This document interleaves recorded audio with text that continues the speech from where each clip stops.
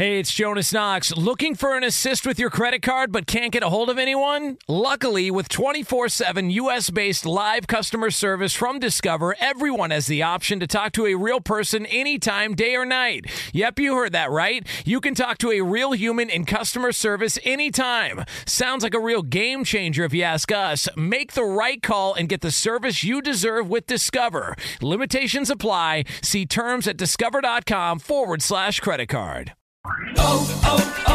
O'Reilly. Are your wiper blades chattering, skipping, or squeaking? Don't let streaks or smearing on your windshield compromise your visibility. When it's time to replace your wiper blades, stop by O'Reilly Auto Parts and see our selection. Our professional parts people will even install your new wiper blades while you wait. Stop by O'Reilly Auto Parts today. O'Reilly Auto Parts. Apple Card is the perfect cashback rewards credit card. You earn up to 3% daily cash on every purchase every day. That's 3% on your favorite products at Apple, 2% on all other Apple Card with Apple Pay purchases, and 1% on anything you buy with your titanium Apple Card or virtual card number. Visit apple.co/card calculator to see how much you can earn. Apple Card issued by Goldman Sachs Bank USA, Salt Lake City branch. Subject to credit approval. Terms apply. There's plenty to celebrate in March and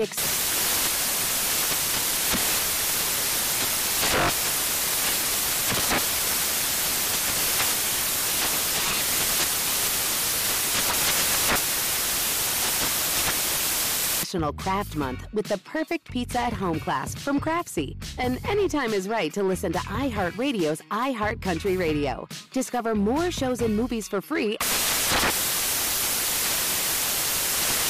Thanks for listening to the Outkick the Coverage podcast. Be sure to catch us live every weekday morning from 6 to 9 a.m. Eastern, 3 to 6 a.m. Pacific on Fox Sports Radio. Find your local station for Outkick the Coverage at foxsportsradio.com or stream us live every morning on the iHeartRadio app by searching FSR. Now let's get this party started. You're listening to Fox Sports Radio. Welcome in Thursday edition. Took me a minute. You know how it is. As the week progresses, I was thinking for a minute there, wait a minute. What day is it? It's Thursday. Football's back. Rejoice. NFL football anyway. The action's been going on all week. We are coming to you live from the Geico Outkick Studios where 15 minutes could save you 15% or more on car insurance. Visit geico.com for a free rate quote. As well, we're brought to you by Discover Card. We treat you like you'd treat you. And also TrueCar. Car shopping can be confusing with terms like dealer price, list price, and invoice. TrueCar shows you what other people paid for the car you want so you can recognize a good price when you're ready to buy a new or used car. Visit TrueCar to enjoy a more confident car buying experience. I hope all of you are having fantastic Thursdays as we get ready for the NFL game. I got to tell you, I think the best game of the week in the NFL is Carolina Panthers going on the road against Pittsburgh Steelers. Not necessarily a great weekend of NFL action, but this is the best game. This is the game that I'm most intrigued to watch. I'm excited to see what happens tonight. And I actually think there's been a lot of drama surrounding Le'Veon Bell. There are two storylines coming into this game that to me are very intriguing. One is Le'Veon Bell. There's been a lot of drama surrounding Le'Veon Bell. He put up an upside-down message last night. I don't even know how you do that. And evidently he's been spotted working out at a Pittsburgh area gym, like a public gym. I don't know much about what's going on in Le'Veon Bell's world, but I do know this. Oftentimes, whether or not a guy is signed is a function of something very basic, and that thing very basic is what is his value compared to his replacement value? Wins over replacement, right? We don't talk about this a lot in the world of football, but I think we've gotten an incredible test case so far just based off of Le'Veon Bell against James Conner. Right now, the Steelers are in first place in the NFC North.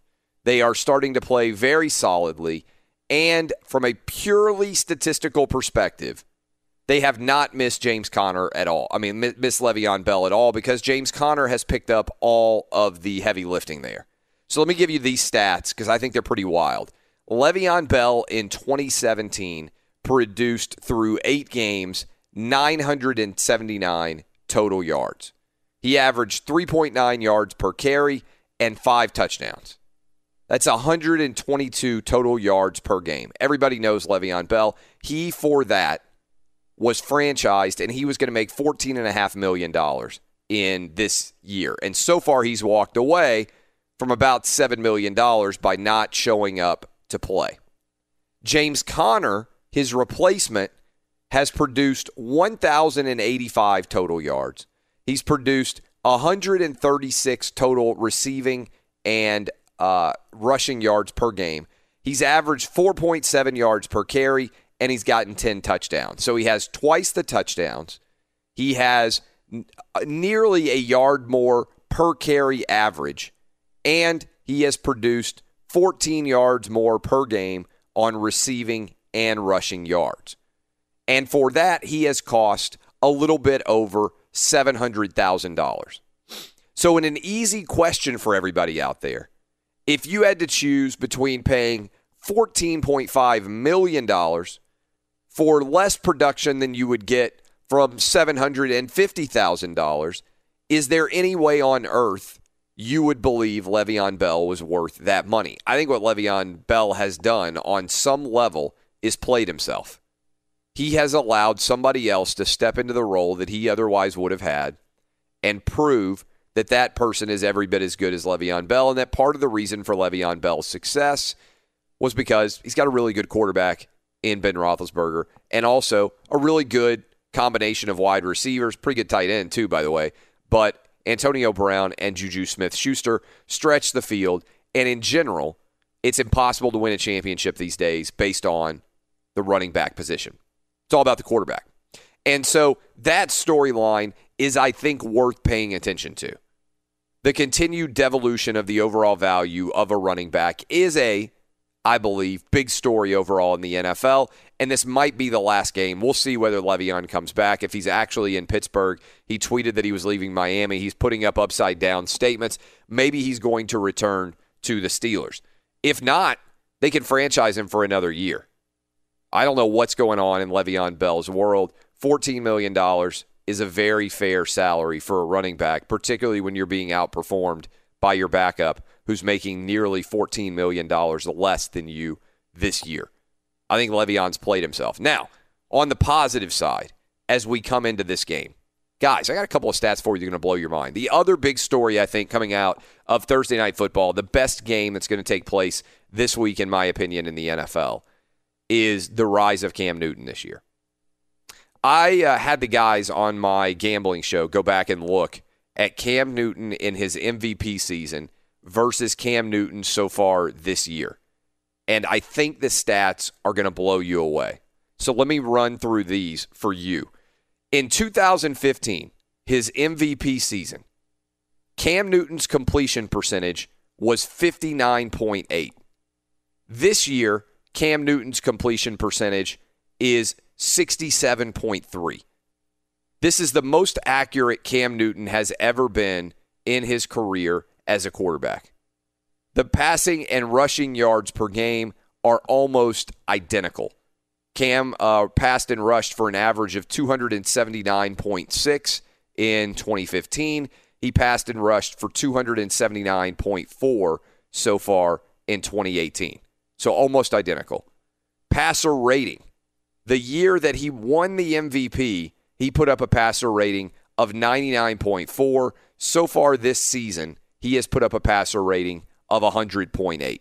So this year in 2018, Cam Newton is infinitely better as a completion percentage passer. He's nearly identical when it comes to passing and rushing yards per game, and he's substantially better in the passer rating game. Okay, that sounds interesting. Again, that's 2015 versus this half season of 2018. All right, then we went a step further. I said, okay, well, that's interesting because what you can see is what I believe, which is that he's having a really good season. What if we pull those numbers and we say, let's compare the first 8 games of 2015 with the first 8 games of 2018? Let's see whether my idea that Cam Newton is playing at an insanely high level is actually borne out by the statistics or not. and something interesting happens. Cam through 8 games in 2018 is infinitely better than Cam through 8 games in 2015 when the Panthers went 15-1 and when they won a championship. Completion percentage. Cam Newton in 2015 through 8 games, the year that he won the MVP, was only completing 53.7% of his passes. This year, he's completing 67.3% of his passes. Passing and rushing yards per game, up 9 yards per game in 2018 over his MVP season in 2015. Passing and rushing touchdowns, the exact same. And look at this, passer rating.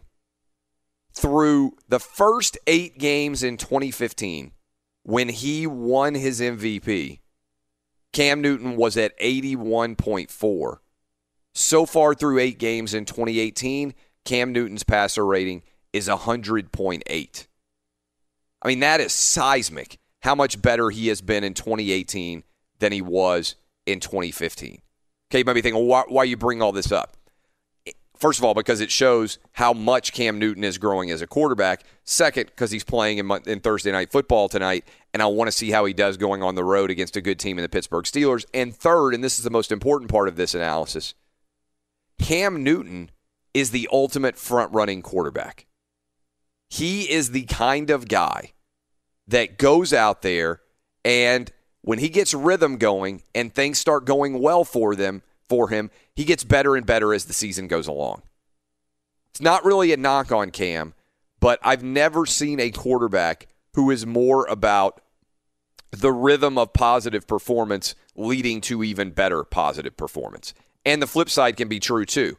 When things go bad for Cam, he can go into a shell and he can stop to perform as well as he has in the past. Seen it happen several times. Cam Newton goes out, wins Auburn the championship in 2010, 2011. Remember that season? If you were watching that year, you're an Auburn fan or you're just a college football fan and you saw Cam rise up to the Heisman Trophy and perform like he did, it was unheard of how much better Cam Newton was in November when he led the comeback against Alabama than he was when that season started. He got progressively better all season. You look at these data points. 2015, Cam started a lot slower than he has so far in 2018. I think, and I said this a couple of weeks ago, Cam Newton could be on the precipice of making an MVP run if we're following the trajectory of 2015. If that is going to happen, then tonight is when the Panthers may well start to make their move on the second half of the season, and a lot of people are going to open their eyes and say, man, these Panthers are actually really good. Maybe we got to talk about the Panthers in the same way in the NFC that we're starting to talk, certainly, about the Rams and the Saints. Maybe, just maybe, the Panthers' year is finally returning to a high level of play in the wake of what I think it's fair to say has been a couple of year hangover over the loss in the Super Bowl to the Denver Broncos. I think it took a while for the Panthers, and particularly for Cam Newton, to get over how devastating that Super Bowl loss was. I think it's still kind of hanging there in the back of the mind, but it's been a couple of years now, and the Panthers are finally surging again. We'll talk about that. I'll bring in the crew. LeBron gets a win. We'll get an LA Bron update. We've got a loaded show for you. We'll get you some gambling tips as we roll into the weekend of college football and the NFL. And we are scheduled to be joined by SEC Commissioner Greg Sankey, who has been obviously in a little bit of the center of the news of late surrounding his treatment, I would say, of Alabama football players. There's been what I think is a crazy conspiracy theory that the SEC is going easy on Alabama football players, particularly being spread by James Carville, the former political figure who went on College Game Day and talked about it and everything else. So we will get to all of that. We will dive in. I appreciate all of you spending your Thursday morning with us. My name is Clay Travis. This is Outkick the Coverage. And I have to tell you, as we go to break here, using TrueCar, you can easily find the car you want. With True Price from TrueCar, you can avoid the confusion you encounter online by getting a great price you can count on before you ever visit a dealership. The True Price includes all dealer fees and accessories. TrueCar will show you what other people in your area paid for the car you want. Now you know what a fair price is, so you can feel confident. And your certified dealers know this, so they set their true price competitively so they can win your business. Over 3 million cars have been sold to TrueCar users by the TrueCar Certified Dealer Network. There are over 15,000 TrueCar Certified dealers nationwide. TrueCar users save an average of over $3,000 off MSRP. When you're ready to buy a new or used car, visit TrueCar to enjoy a more confident car buying experience. Some features not available in all states. When we come back, we'll continue to unpack Thursday Night Football. What do we expect to see happen? Steelers, Panthers. It's the best game of the weekend in the NFL. It's massive for both sides. We'll pick you the sides for you, tell you who we think we're going to win, tell you how to play it. All that still to come. This is Outkick the Coverage on Fox Sports Radio. Be sure to catch live editions of Outkick the Coverage with Clay Travis weekdays at 6 a.m. Eastern, 3 a.m. Pacific on Fox Sports Radio and the iHeartRadio app.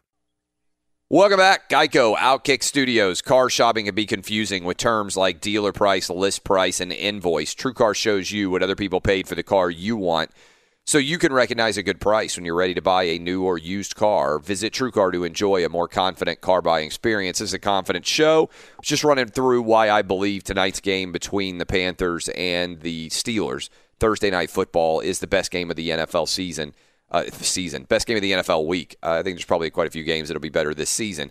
But in particular, there are two storylines here. The overvaluation of Le'Veon Bell, and I think the undervaluation of Cam Newton based on based on the performance he's had so far this season. He's exceeding substantially his performance in the 2015 season when he won the MVP. Now, there are certainly a couple of guys I think that are head and shoulders above everybody else at the quarterback position in terms of their MVP status right now. I think you'd have to say Patrick Mahomes and, to me, Drew Brees, the guy who I believe should be the MVP this season, are both outperforming everybody else. But it's just worth putting a pin in it and paying attention to it as we go forward, how good Cam Newton has been so far this season. And I think there have been so many good quarterback performances that he has been under the radar for that reason. And that's why, significantly, sometimes these primetime games can be launch pads for people taking note of how a season is going.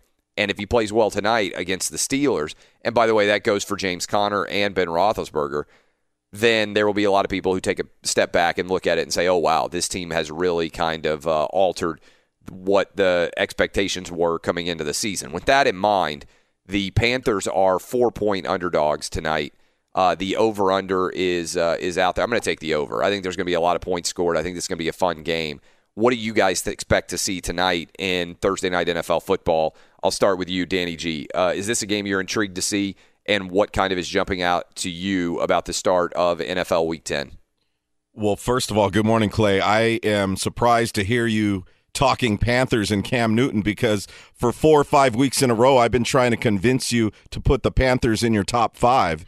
Well, I've got them at 6. Yeah. And the reason, if they win this game, then I will have to go back and reassess. Right now, my top 5 is pretty easy. I mean, the top 4 teams in the NFL, I think everybody listening to us right now has a pretty good sense who the top 4 teams are in the NFL. And you can argue about what order they're in. In the AFC, the Chiefs and the Patriots are the 2 best teams so far. In the NFC, I think everybody would say the Rams and the Saints are the 2 best. In my 5 spot right now as the 5th best team in the NFL, I have got the Chargers, because they lost to the Chiefs and the Rams and otherwise have won every other game. The Panthers have not been as good as, in my opinion, as the Chargers have been, but I've got them at 6. Now, they go on the road. They look great. They win against the Pittsburgh Steelers. That's certainly a performance that demands a reassessment, but I've got them as the 6th best team in the NFL right now. Yeah, and we know how tough the Steelers are at home, so you're right. This is a big test for Cam to see how the rest of the season's going to play out. And keep your eye on McCaffrey. Did you see the play last week where he hurdled that defender? Dude has been on fire with multiple touchdown games, and he's having a great season, which is taking some pressure off of Cam and allowing Cam to focus on what he needs to do on the field. So those 2 guys together have been the offense pretty much for Carolina, and that defense has been pretty consistent. So I called them before the season started when you were on vacation. Jason Martin, he had us go through each division. When we got to that division, I actually was the only one to pick the Panthers to win their division. I had them losing in the championship game, but I did think the Panthers were going to have a great season. I just kind of felt it because I saw the little taste of what Cam and McCaffrey were giving us last year, and I thought that they could build off of that and have a fabulous season this year. So I hope they continue to roll, although I know Eddie Garcia is a big Steeler fan. I don't want to see his Steeler honk. I don't want to see the Steelers get smashed necessarily, so I'm hoping that we have a really competitive game tonight. And you may be right. This might be the best game of this NFL Week 10. I think it is the best week. Eddie, I know you're a Steelers guy. This is a big game for the Steelers, who have been playing much better, have started to kind of take control of the AFC North. They haven't been anywhere near the top of the line alongside the Chiefs, certainly, or the Patriots. But what do you anticipate tonight, and what do you think about the Le'Veon Bell argument? Well, first of all, I am excited about tonight to see how the Steelers, are going to do against the step up in competition. Carolina's been great at home, so now they have to go on the road. We'll see if they can carry that over. And the Steelers traditionally are pretty good at home, especially in prime time games. So hopefully they can continue to do what they're going to do offensively. I think defensively they went to a very basic kind of scheme and to avoid giving up the big plays, to make teams have to drive the ball down the field and have long possessions if they're going to score on them. But the defense still isn't great, but again, they're limiting the big plays at least. But James Conner has been unbelievable. It's a great story.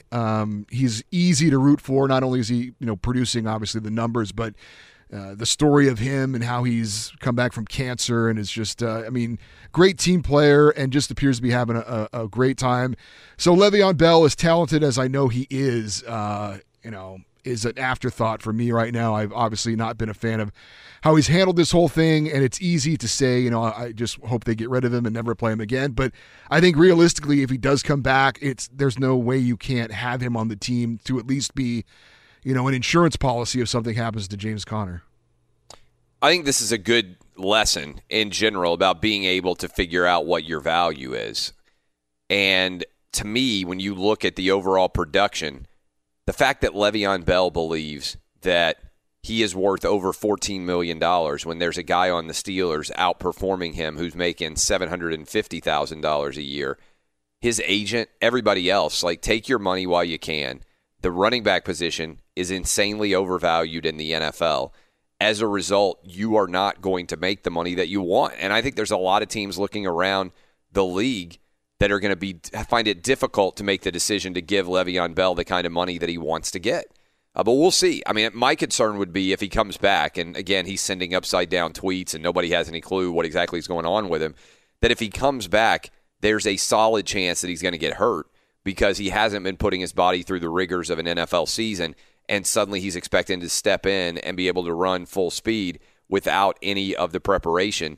I think that's just really hard to do, and I think it's more likely that he's going to get hurt than not. So we will see. This game tonight, I believe, is must-watch television. I think it's the best game of the week in the NFL. Eddie, what update you got for me out there? What's shaking in the world of sports? Well, the big news is from the NFL, where Dez Bryant has finally found a team. Remember, there was talk of maybe the Browns. He apparently was offered a contract early on by the Ravens, but he said no, and apparently it's worked out for him because he's landed a one-year deal with the New Orleans Saints to be another option in that high-powered offense. NBA games of note, the Raptors beat the Kings 114-105. Toronto now league best 11-1. Kawhi Leonard returned from an ankle injury, had 25 points and 11 rebounds for the Raptors. Grizzlies knock off the Nuggets 89-87. Denver suffers just its second loss of the season, now 9-2 on the year, second only to Golden State out west. 76ers beat the Pacers 100-94. Was the Lakers topping the Timberwolves 114-110. LeBron James 24 points, 10 rebounds, 9 assists in the win for LA. And the Heat down the Spurs 95-88. Hassan Whiteside for Miami, 24 points, 20 rebounds, and 9 blocks, the near triple-double for him. This report brought to you by TrueCar. Online car shopping can be confusing, but not anymore with True Price from TrueCar. Now you can know the exact price you'll pay for your next car, so visit TrueCar and enjoy a more confident car buying experience. Back to Clay Travis in the Geico Outkick the Coverage Studios. We are indeed here in the Geico Outkick Studios, where it's easy to save 15% or more on car insurance with Geico. Go to geico.com or call 800-947-AUTO. The only hard part, figuring out which way is easier. I'm glad you mentioned Dez. Dez joining the New Orleans Saints. The Saints right now would be, at least in the loss column, the number one overall seed in the NFC. I think this is a no-brainer for the Saints. Drew Brees right now is having the best statistical year of his career. I think he should be the MVP of the league. We know what he can do with Michael Thomas. This, to me, just gives them one more clear, reliable option to not be a game-breaking receiver. I don't think they even need that, but just to be a guy who is a solid number 2, 3, 4 even maybe, wide receiver to give them some insurance down the stretch, a veteran player who has played in a lot of big games over the years that can just be the difference maybe for Drew Brees, just giving him one more security blanket to feel even better about his potential as they come down the stretch of the season. Because the Saints have obviously got a really difficult division. We were just talking about how good the Panthers have been so far this year. If you look at the Saints and compare the games that they have left on their schedule with the games that the Rams have, the Rams are in a substantially easier division. So the Saints, in order to have home field advantage, and you know if you've ever been into the Superdome, how much of an advantage you get if you play inside that venue, the Saints have got a pretty difficult run coming forward, let's be honest, where they have to go on the road a bunch of weeks against really solid competition. I think it's interesting that we're talking about the Panthers tonight going on the road against the Steelers. Remember, the Saints and the Panthers play 2 of the final 3 weeks of the season. The Saints go to the Panthers and right before Christmas, and then on a couple days before New Year's, the Panthers come to the Saints. So the NFC South, I believe, very likely to be decided in the final 3 weeks of the season because it's hard to pull away based on the way the Panthers are playing right now from the Panthers completely if you don't even play them head-to-head until the very end of the season. And by the way, the final 3 there for the Saints, they also have to play the Steelers, much like the Panthers do as well. So as we come up on the second half of the season, I think it makes a lot of sense to go get Dez Bryant. You also, I think, have to feel good for Dez Bryant. So one thing he's never really gotten the opportunity to do, play very much in the playoffs in his career. Now he's pretty much assured himself by joining the Saints that he's going to at least be a part of their playoff run. I would be very surprised if the Saints aren't in the mix and in the postseason. And so as a result, Dez Bryant holds out for half a season and then makes the decision, you know what, I'm going to go join a contender, a team that has posted a 7-1 record. If you're going to hold out, if you compare Dez and Le'Veon Bell, to me this is a no-brainer. Dez waits until his situation gets better and in the process creates an opportunity for himself to contend for a championship. Le'Veon Bell proves that he's worth nowhere near what he's been arguing that he's worth by holding out. 2 different sides of the coin there on the impact of a holdout situation. Both veteran guys, both guys who have played a lot of football over the years. Dez now putting himself into a better situation. The Cowboys are going to, I think, end up ruining the decision of Dez Bryant to go join the Saints. Imagine, I think they play on November 19th, if I'm not mistaken. That's going to be a hell of a dramatic game when we see what happens between the Saints and the Cowboys. Let me look at that schedule. I'll give you the exact date of when those guys play. But imagine the outcome if the Cowboys, whose offense is awful, such that they had to give up a first-round pick to go trade for Amari Cooper. They gave up their pick in their first round, give up their opportunity to go out and get somebody to replace Dak, or just go out and get a big-time playmaker. The Cowboys and the Saints play on the 29th, Thursday night football game. Everybody will be watching it November 29th, all right? Imagine what the reaction will be if Dez Bryant goes out and starts making plays for the New Orleans Saints. I think he will. And I think a lot of people will say, wait a minute, were we saying Dez was done because really Dak Prescott couldn't get the ball to him? Look what happens when he goes and he plays with an MVP caliber quarterback. It's a really smart move, I think, by Dez to go with the Saints because this is an argument I've been making for years on this show now. Quarterback makes the wide receiver doesn't make the quarterback. It's never been a Super Bowl team that won a championship and the wide receiver was the best talent on that team. I don't think there'll ever be that time that'll happen because the wide receiver is intensely involved in the game plans only if he has a great quarterback to get him the ball. Let's go around the horn. What do you guys think about Dez going to the Saints? Good move, bad move, Danny G? I like it because they have a strong enough system in place and a great head coach. So any shenanigans he might bring, I think they can get past that, and he's going to flourish in that offense. What about you, Roberto? You like the move or you don't like the move? Yeah, it's a good move. I mean, he's got a great quarterback there in Drew Brees, but the only thing is if he's in shape enough to make a difference. Yeah, I mean, I think that's always a challenge. Are you calling him fat? Le'Veon. Yeah, pretty much.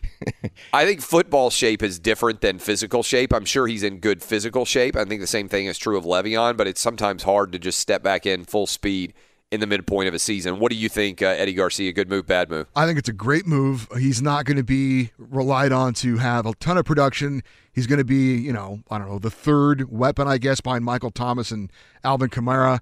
I think he can come in there and really add to that offense. Drew Brees obviously is a great quarterback. Yeah, I think it's an extraordinarily smart move by the Saints as well. Dub, what you got for us?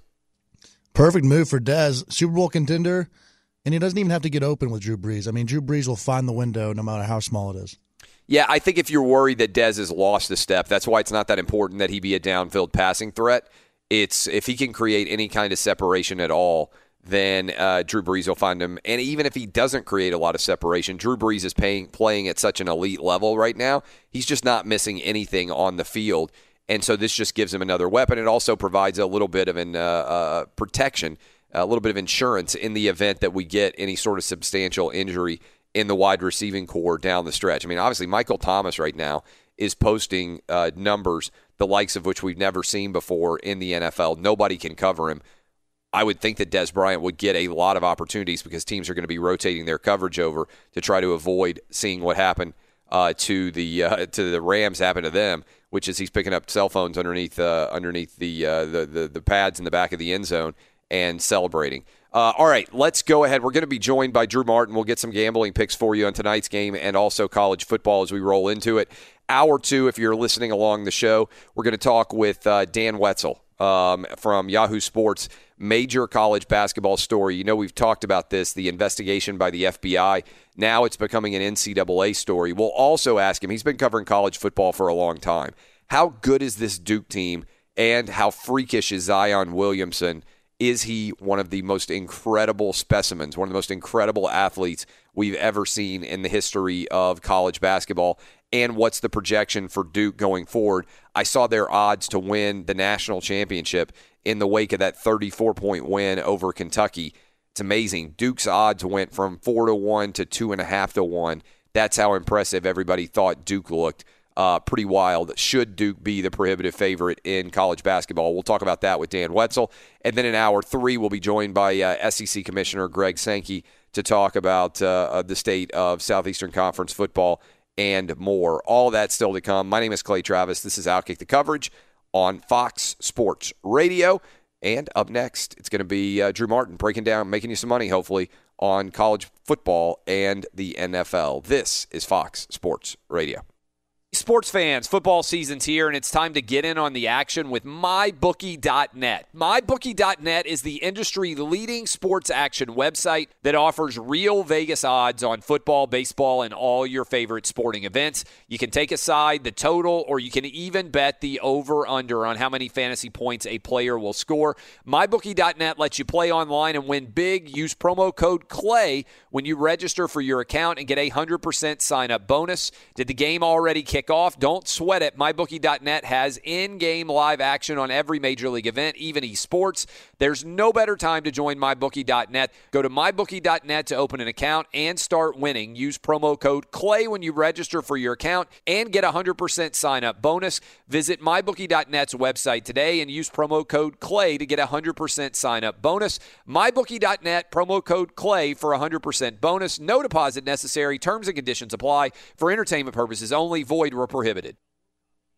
Welcome back, Geico Outkick Studios. Never a good look when you untuck a long, bulky dress shirt. That's why Untuck It makes shirts specifically designed to be worn untucked. Go to untuckit.com to see the new fall arrivals. Untuckit.com, your solution to perfecting casual.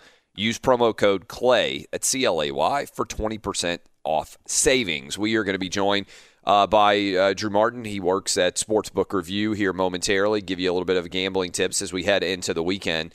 And Drew, the NFL and college football both getting underway on this Thursday. Biggest game by far is going to be what I think is a really good NFL game. The Panthers going on the road against the Steelers. I know you got a decent Auburn background. Have you ever seen a quarterback like Cam Newton that when he gets on a roll, he's more of a rhythm passer? And I was just comparing his 2015 MVP season with what we've seen so far in 2018 from him halfway through a season. He's been better than he was in 2015. Same thing happened at Auburn. He just continued to get better week after week after week. I think we're starting to see something similar with the Panthers as they get ready to go on the road against the Steelers. You buying into it? Yeah, absolutely, Clay. I mean, what you said about Cam Newton, I think, his mindset is kind of everything. And when his mindset isn't in it, I think he's a very average quarterback. But when he's confident, he's rolling. I think he's one of the best, could be considered the best quarterback because of what he offers to his team as far as, like you said, the MVP season. And in Clay, as far as this game, both teams, it's a great game because 7 straight wins, both straight up and against the number between Pittsburgh and Carolina. But you got to bring in the fact that Carolina is it's a short week and they're on the road. That's a tough bet in the NFL, Clay. Yeah, no, there's no doubt, and that's why the Thursday night game has been handled so far very well this season, I believe, by the home team. College football, we have had a team in Wake Forest that has not been very consistent. NC State got whipped by Clemson, kind of dropped them out of the radar a little bit, but the committee's got them at 14 overall. That's going on in college football tonight. What do you expect to see there? Yeah, I mean, with the Wake Forest team, it's a team that's really going to go up-tempo. They're averaging 15.5 possessions per game, and that's 4th fastest in the nation, only behind Syracuse, Liberty, and Houston. So they're going up-tempo, and their defense is really banged up. That's a tough ask for this Wake Forest team.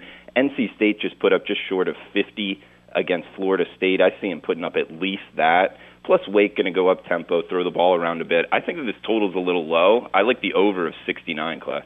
Yeah, it's interesting. I think I'm probably going to hop on the over tonight as well. Okay, let's move into the Friday, and there's actually a bunch of Friday games that are interesting with Louisville, Syracuse, and Fresno State and Boise State, but then also into the college football landscape in general. What do you think of the big game? Let's start there. I think the biggest and most intriguing game is Michigan State hosting Ohio State. Ohio State has not covered 5 games in a row. Michigan State has been very, very good defensively, particularly against the run. What happens in this one? Yeah, 40 degrees, clear skies there in East Lansing. And, your point of Ohio State losing 5 straight against the number is definitely a scary thing when looking to bet Ohio State. And, Clay, I looked at your picks on Outkick, good stuff. But in this game, I'll tell you just from a profile standpoint, I kind of like Ohio State. I mean, Haskins, 32 touchdown passes year-to-date, first in the nation, and 11th in yards per attempt. So they're vertical passing. They're going downfield a lot, which is something I don't think Michigan State has seen a lot this year. Most potent downfield passing attack Michigan State's seen all year, that's for sure. So just from a profile of the type of offense Ohio State's going to run against Michigan State, I kind of think 3.5 is short. Michigan State coming off of that game against Maryland looked really good. But when you stop Maryland, all you got to do is stop their run, and they can't throw the ball downfield. Ohio State's kind of a different animal. So I think 3.5 is a little short. I'm on the other side. One of the games, obviously, Alabama is now competing in some way against history. They have been as dominant as a college football team can be through 9 games.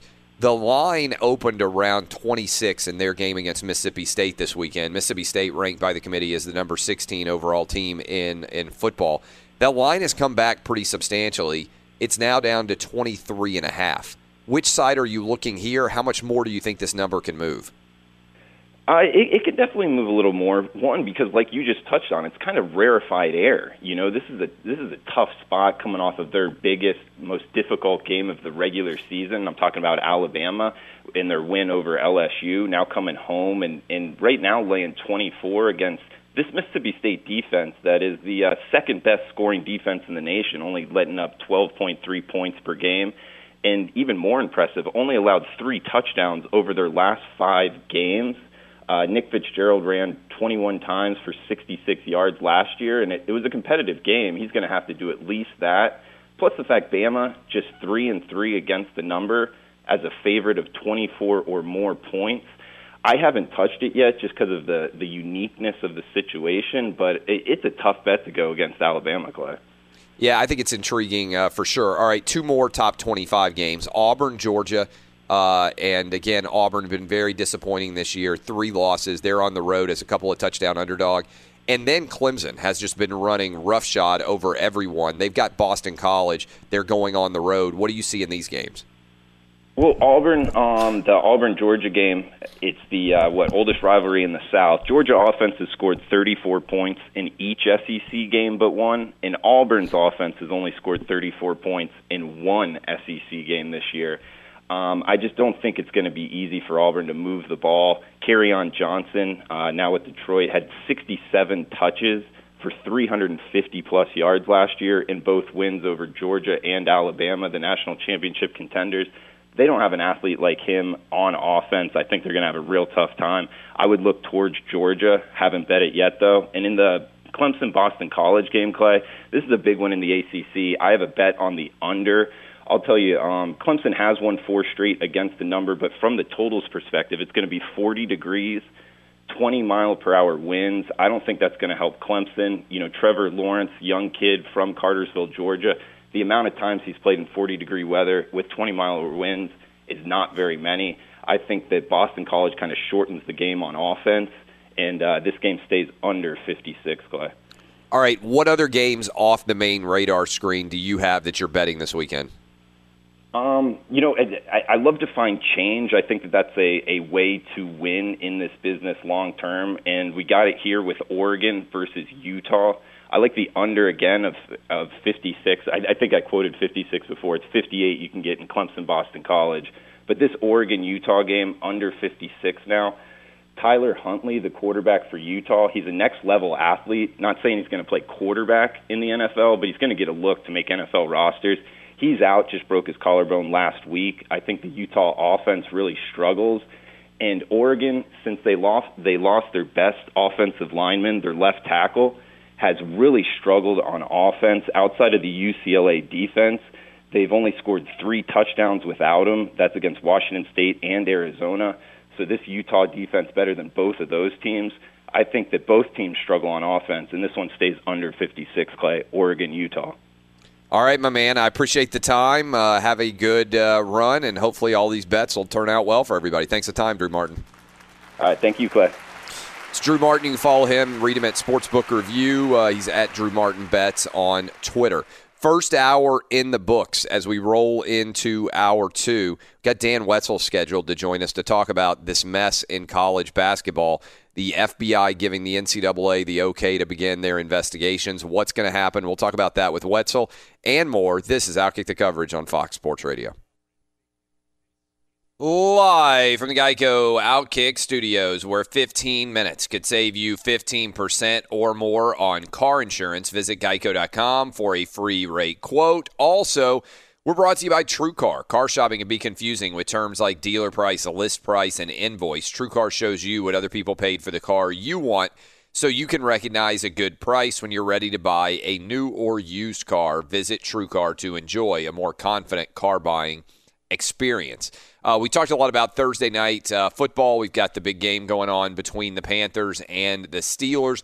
Broke that down in hour 1. We're going to talk with Dan Wetzel here about college basketball and the investigation that's going on, what's going to happen with the sport in general, and also how good Duke was. And if you didn't watch that beatdown of Kentucky, what it might have told us early in the college basketball season.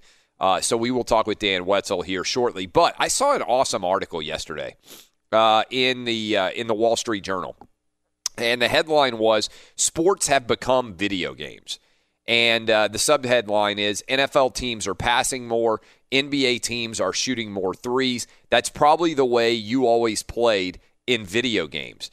And so this I thought was amazing. In the opening paragraph of this story, and again, it's in the Wall Street Journal, Steph Curry is one of the many NBA players who spent the formative years of his life playing a completely unrealistic video game called NBA Jam.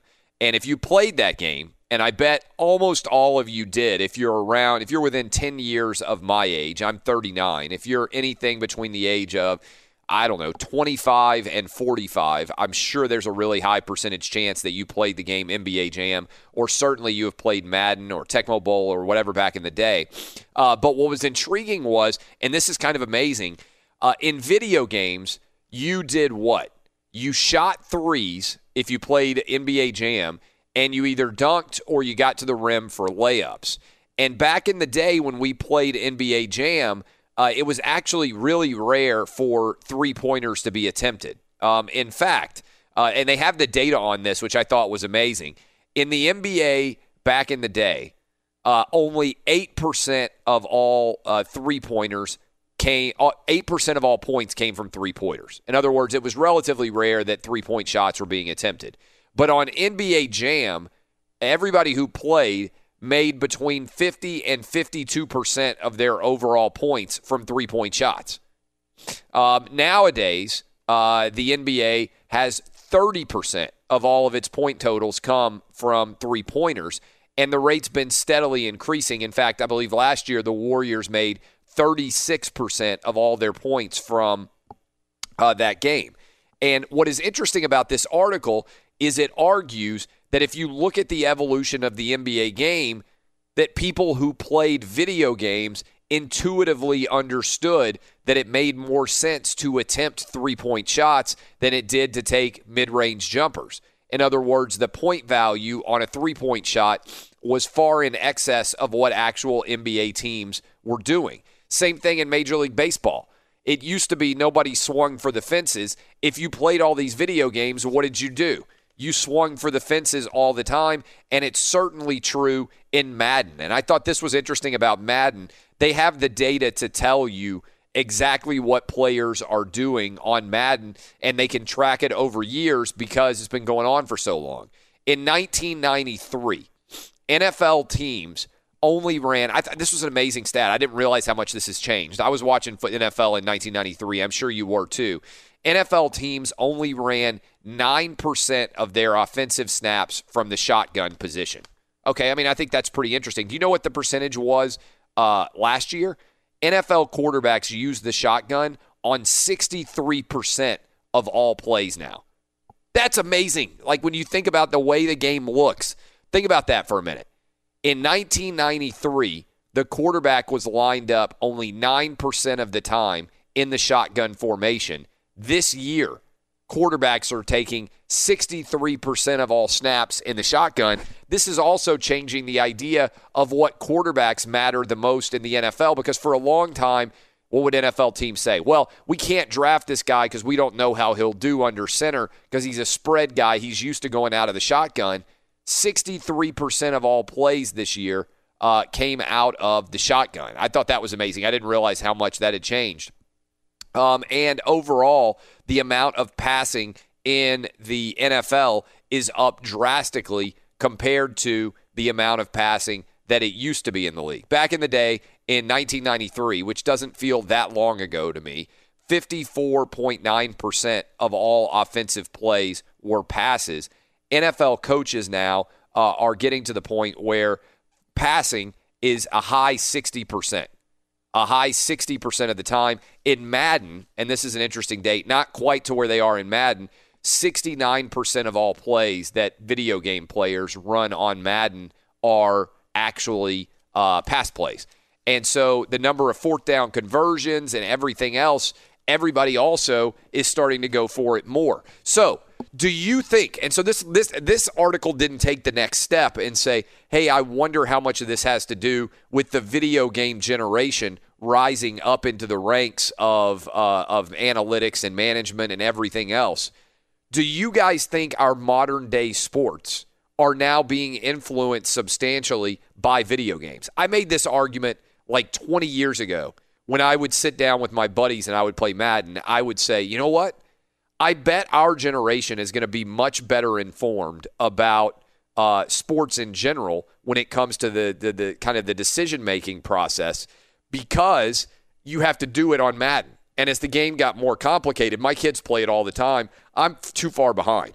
You know, if you sit out a couple of iterations of video game cycles, it's hard to catch back up and be as good. Like, I'll play my kids in Madden every now and then, but their knowledge on Madden is infinitely higher than mine. They can scroll through plays. They have a better understanding of defensive selections.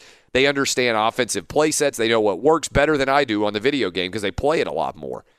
But their knowledge and their knowledge base is so much more sophisticated from a formations perspective, from an understanding perspective, than ours would have been in my generation because we played like Tecmo Super Bowl back in the day. You got 8 different options on the screen, or back in the old day of just Tecmo Bowl, you had 4 options. And we thought that was revolutionary.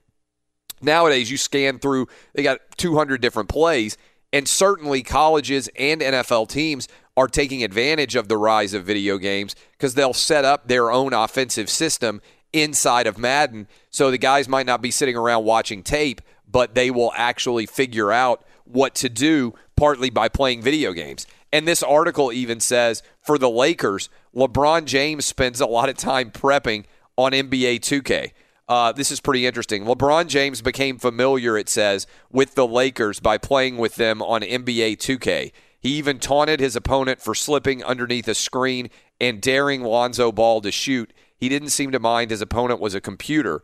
Lots of NBA guys. And then this is interesting. Kyle Kuzma, obviously, has become, on the Lakers, has become so serious about the craft of NBA 2K that he considers the hours he spends playing to be a form of high-level training. It's like a virtual simulation, Kuzma said. It's no different than pilots flying fake airplanes. That's amazing. So do you think, I mean, again, this article in the Wall Street Journal talking about the degree to which our sports, and particularly in both baseball, in the NBA, and in the NFL, has begun to mirror what was taking place in video games over the past couple of decades. You throw the ball a ton in Madden. You don't run it very much. In basketball, NBA Jam and the like, NBA 2K now, you take a lot of three-pointers and you get to the rim and you dunk or you finish with layups. That's what happens in the NBA too.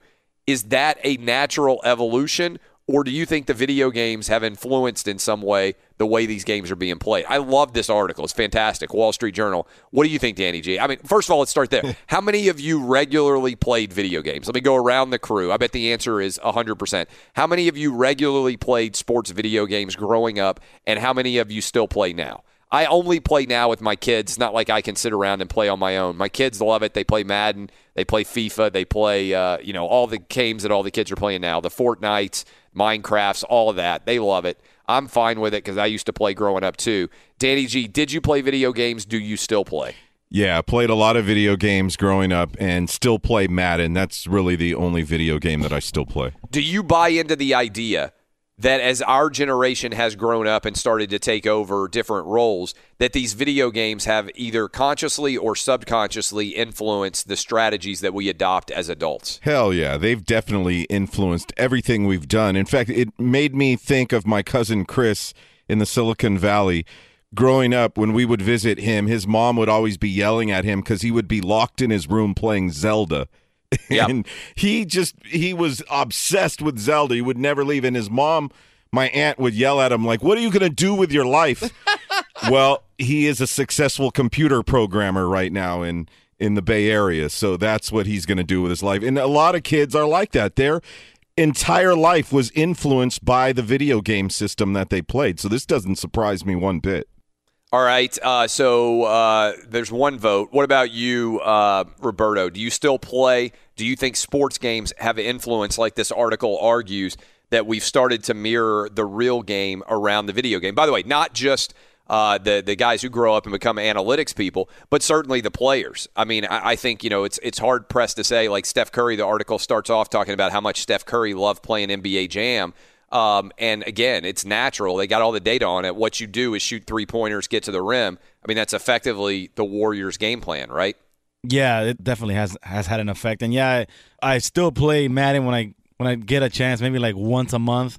I still try to get Madden in there. And I remember NBA Jam, boom shakalaka, right? Remember that? Yeah. Yeah. I mean, it was insanely influential. Eddie Garcia, what about you? Yes, definitely grew up playing video games. I still play the NHL video game occasionally. I used to love the college football game before Ed O'Bannon killed that.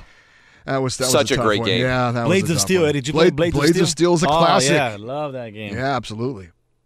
So, and then Dub, you're a little bit younger, I think, than everybody else. But do you buy into this, that the video game has become a mirror in some way of the modern day sports, that everybody's trying to mirror what they did as kids growing up playing on these video games?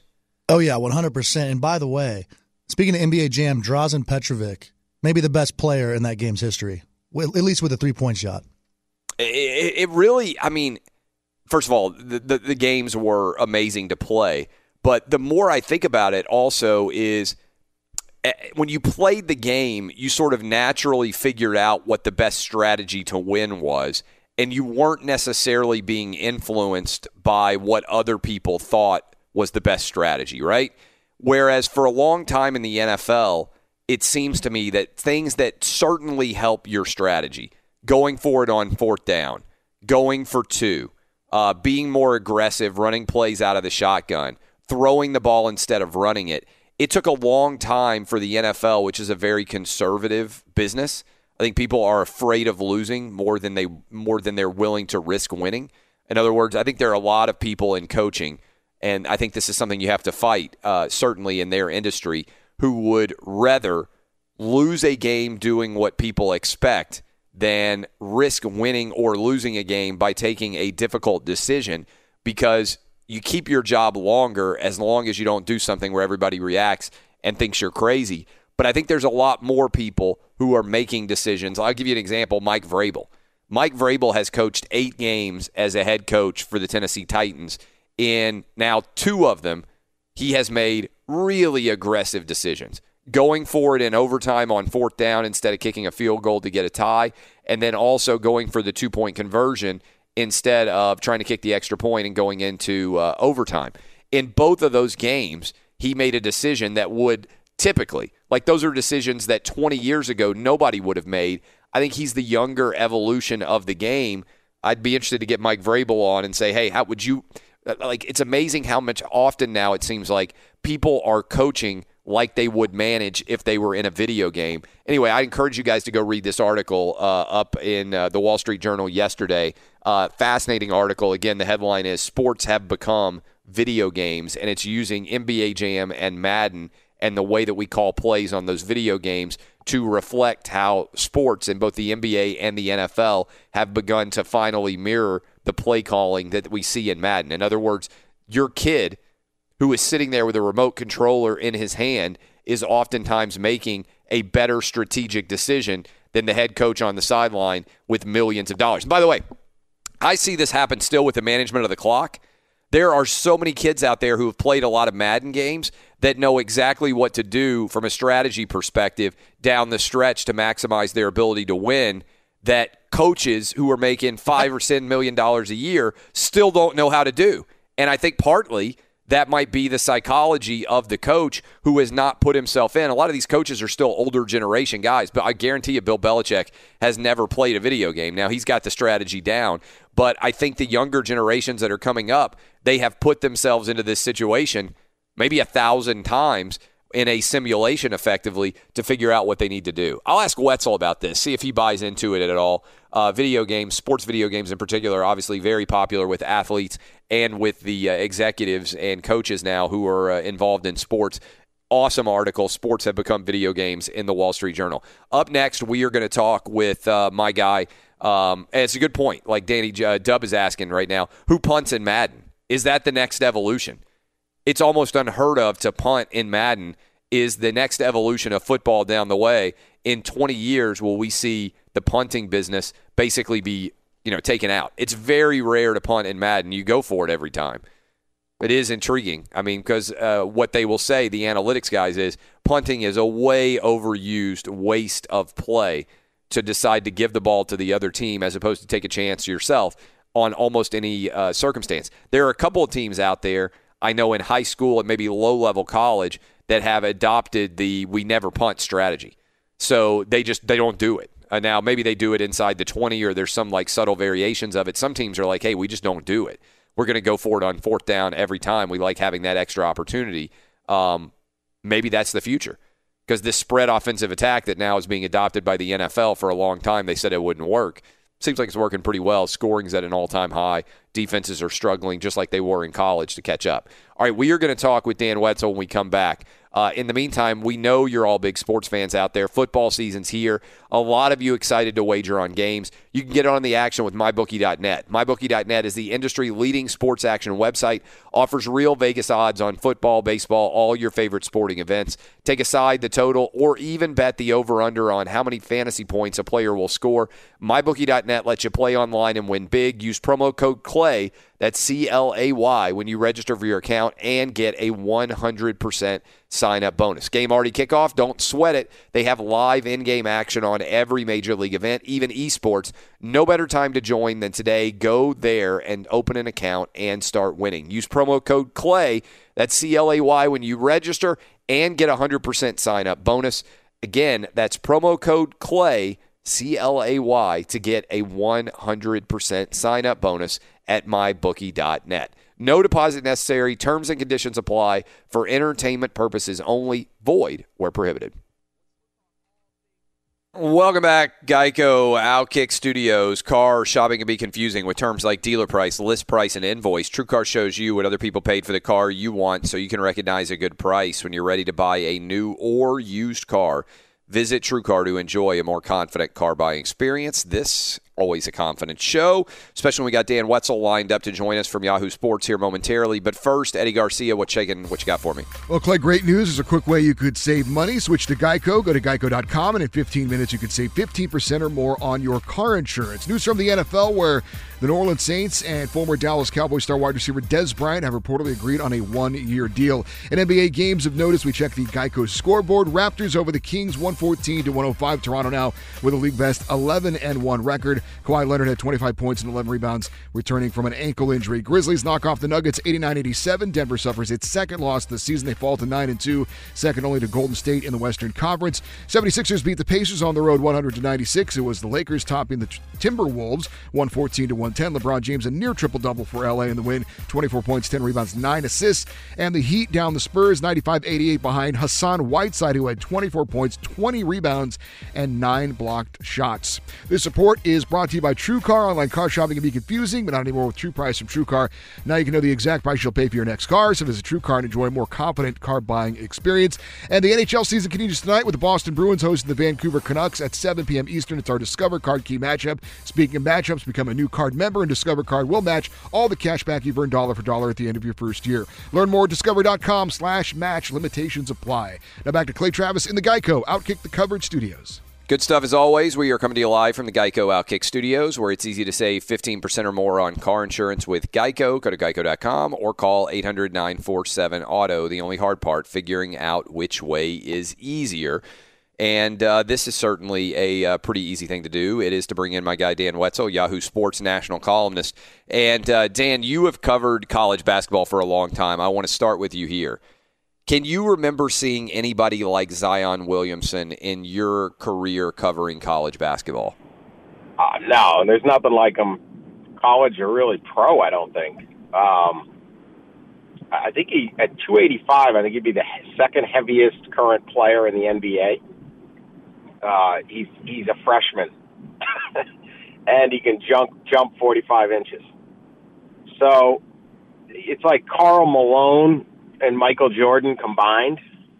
I'm not saying he's going to be better than those two guys or whatever, that is, but just nothing physically like him. And it's been stunning forever. It's why he was such a sensation in high school.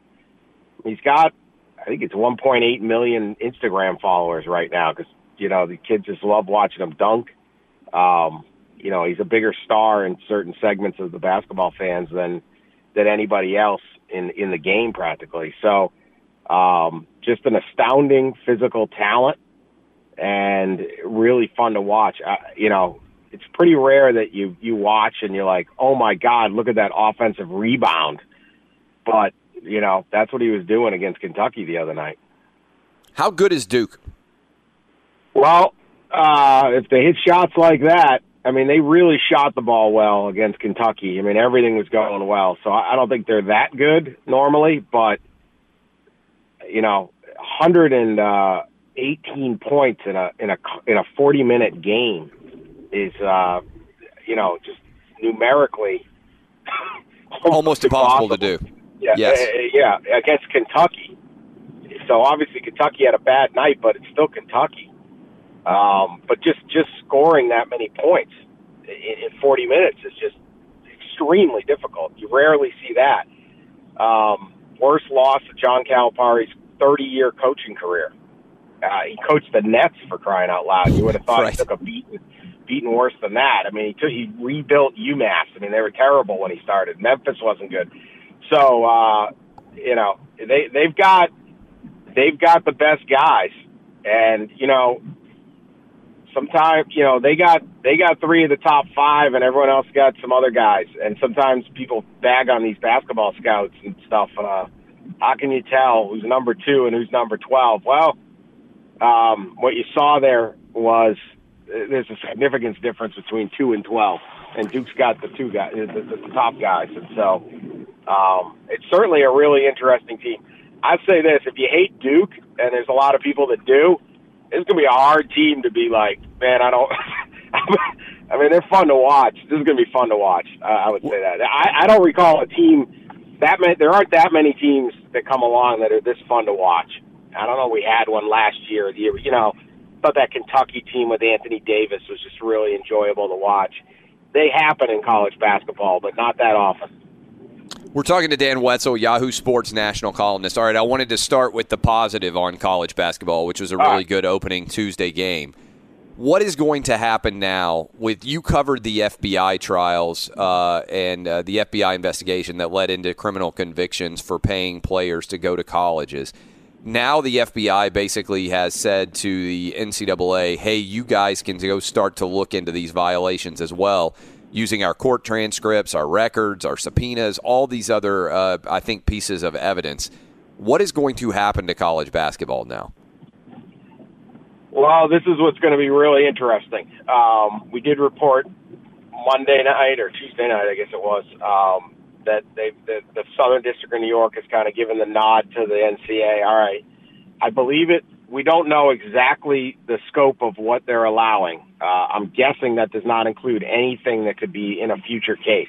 Right. So it would only be the stuff that came out from the last trial, and we don't know how much of it is what's not in evidence.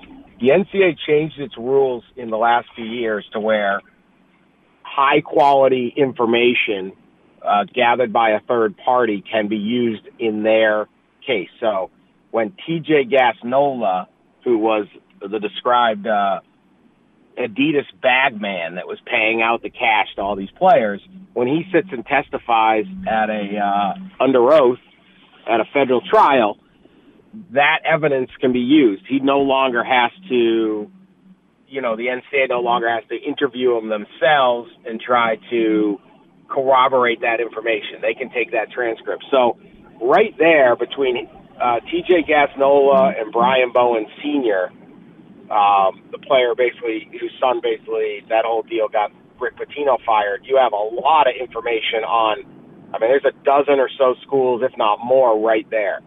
The NCAA really go and investigate all of these schools. You could be looking at 3-4 dozen different schools that could get busted up here because there's just so much information out there. And then what happens with people?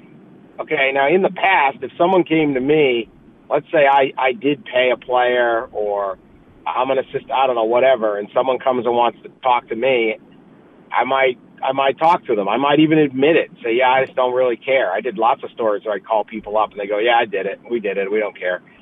Now, I don't know if you don't plead the fifth with Clay.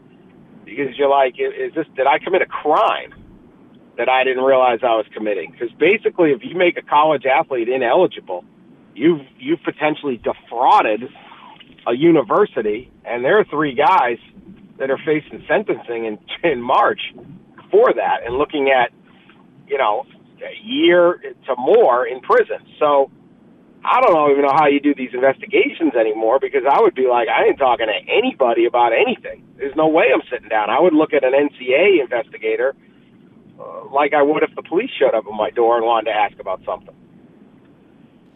It is really intriguing to think about. And for some people out there, I don't think they've recognized what took place in this trial with these criminal convictions that this jury gave down.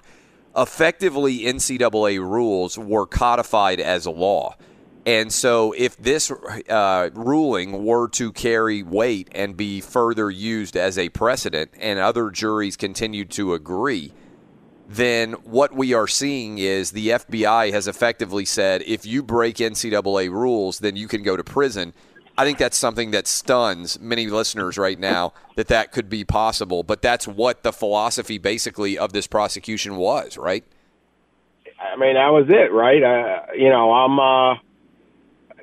I think there's intent. I mean, there's different things that go into a fraud case, but you want to walk that line?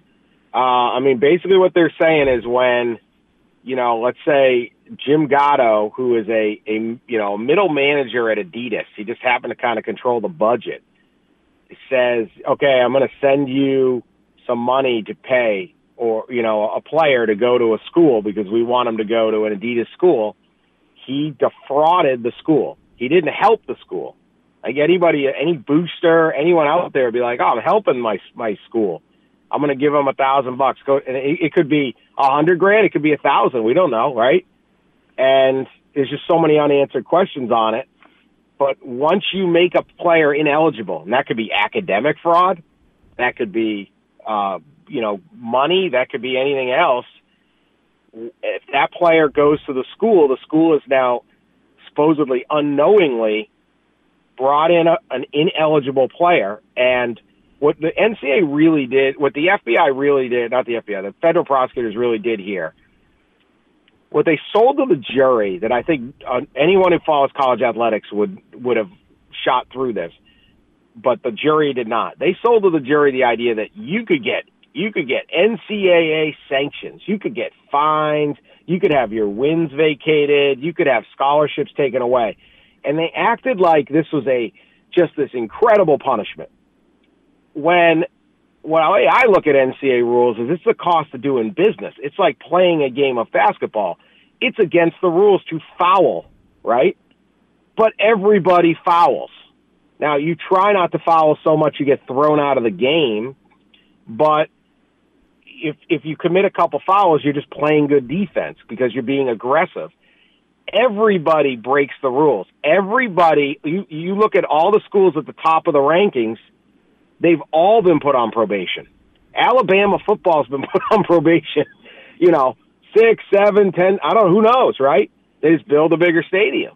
Every school, every major program in the country has had scandal. It just doesn't, it doesn't exist. So it's like, all right, we pushed the envelope, we won a ton, we got caught, we got dinged up, couple down years, we're back, and we go even higher. So I feel like they sold this idea like, oh, my God, NCAA sanctions, when most schools are like, all right, we got it, now we're back.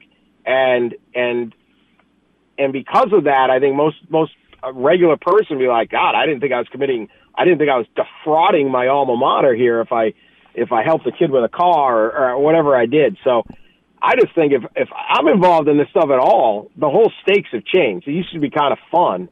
Now it's like, this dude's going to prison for this. This is crazy. And so I wouldn't talk to anybody. I would be nervous about anything if I was a major booster at a school. We're talking to Dan Wetzel, Yahoo Sports national columnist. What's the impact this year? Do you think that any big-time players that are currently taking the court already could end up losing their eligibility, or is the NCAA going to slow play this in some ways because it's such a bad look for them that they don't really want to come in and be the wrecking ball that ends a lot of different team seasons? So because of the way the case went down, most of the guys involved have left. They were one-and-done players. So DeAndre Ayton, Colin Sexton, guys' names who came up are gone. Billy Preston, all these different guys. Now, you still have Sylvia D'Souza, who's at Kansas. He's suspended and will be suspended, and I can tell you how absurd that is if you have time. The other one's name who came up, but without a whole lot of backing, we don't know what other evidence is Zion Williamson. Coincidentally, to wrap this back to the beginning, he was they were discussing how supposedly his stepfather wanted a house and some money and a car or a job. I can't remember exactly what it was off the top of my head, to go to Kansas. And obviously he did not go to Kansas. He signed at a very late break with Duke. So the question is, well, if Adidas couldn't get the deal done for their flagship school, Kansas, what did Nike get done for their flagship school at Duke? I think that's a fair question to ask. Obviously, I don't think the NCAA wants Zion Williamson suspended. He's the biggest star of the year. So who knows? But the Souza is out. There's a player at Auburn who's still serving. He had it suspended for a year and 9 games. Got 9 extra. 1 year wasn't enough for a kid. I mean, you only get 4 years. But there aren't a whole lot of current players that were named in the trial. There may be more evidence for them because they were younger, but we didn't hear it. I know you wrote about Bill Self being eligible to coach and one of the players you just mentioned not being eligible at Kansas. I have not read that column yet, but I saw it, and I know you just hinted at it right here. What was your position on Bill Self? Well, here's the thing. This is the way the NCAA works, right? There are extremely credible allegations and evidence that Bill Self knew what was going on, knew what TJ Gassnola was doing on behalf of Kansas while working at Adidas. Bill Self still gets to coach. One of those allegations is TJ Gassnola paid the guardian of Silvio de Souza, who is from Angola and came to the United States and ended up hooking up with a guardian to try to navigate this process. Came here for opportunity, and this is what he gets, $2,500. He's suspended. The player is suspended because he might be guilty, and therefore we need to not have him play.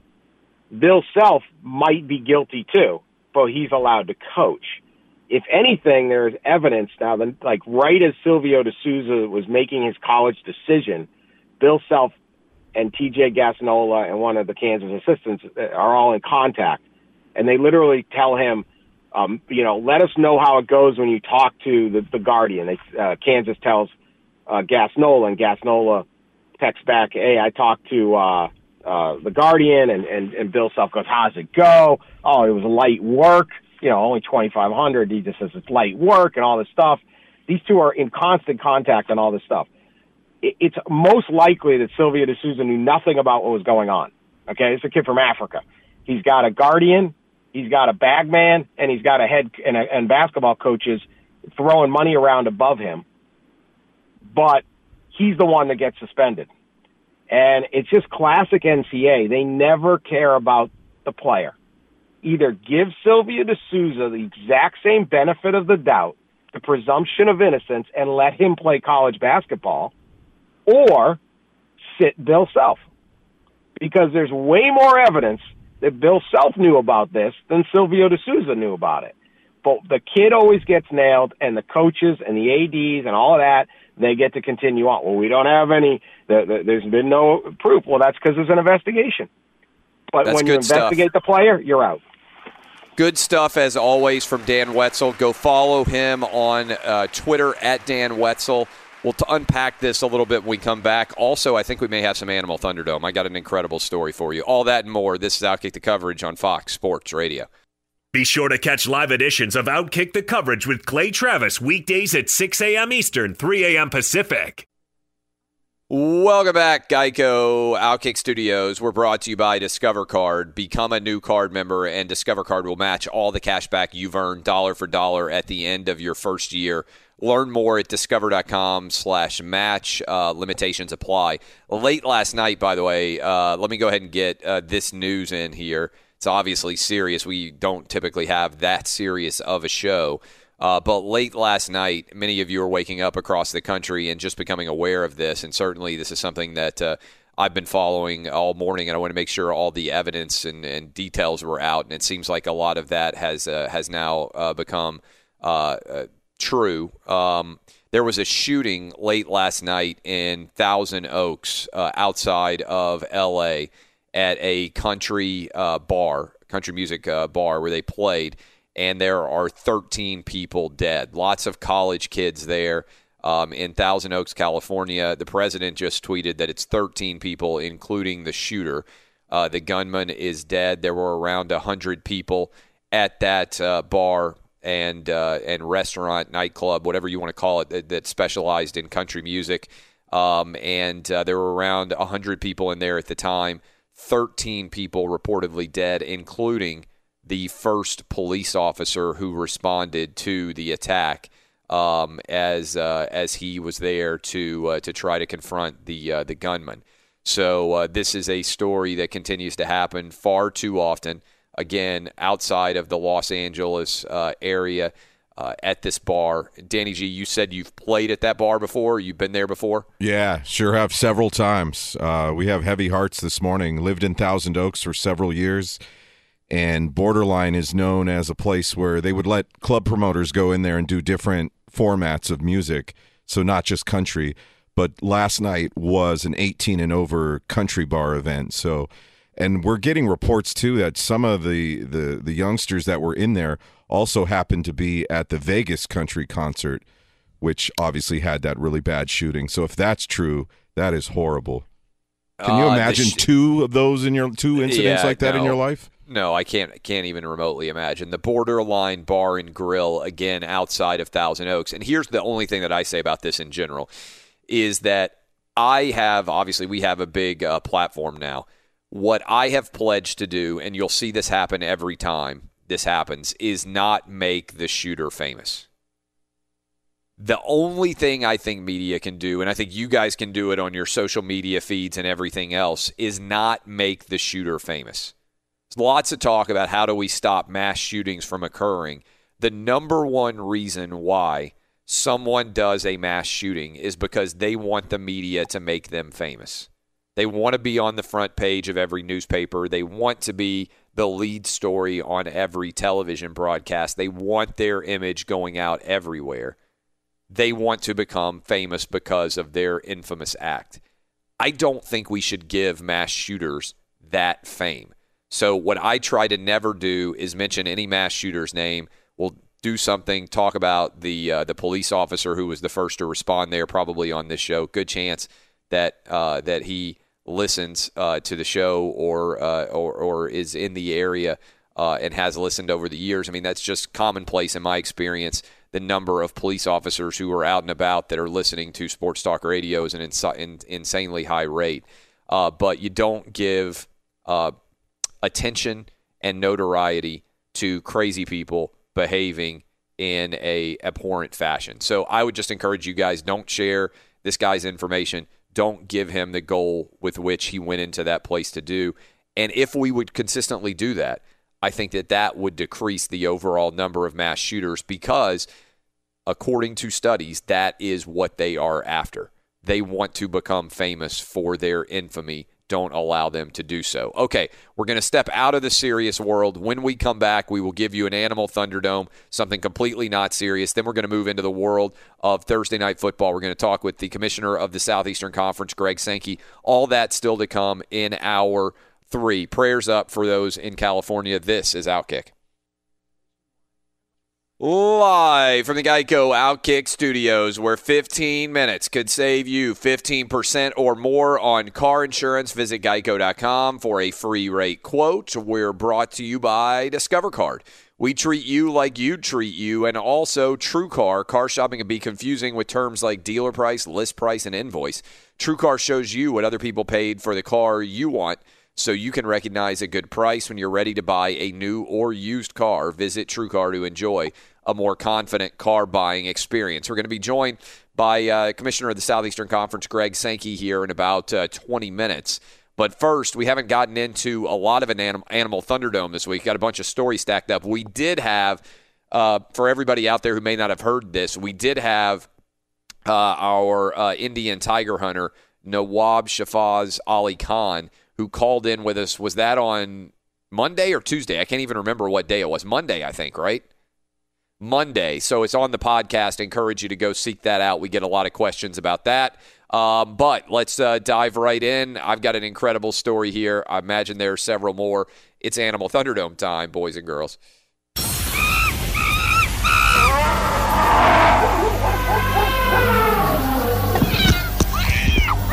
Ladies and gentlemen. I'm just glad I was there. Boys and girls. I thought he thought I was like this ginormous piece of chicken. Dying times here.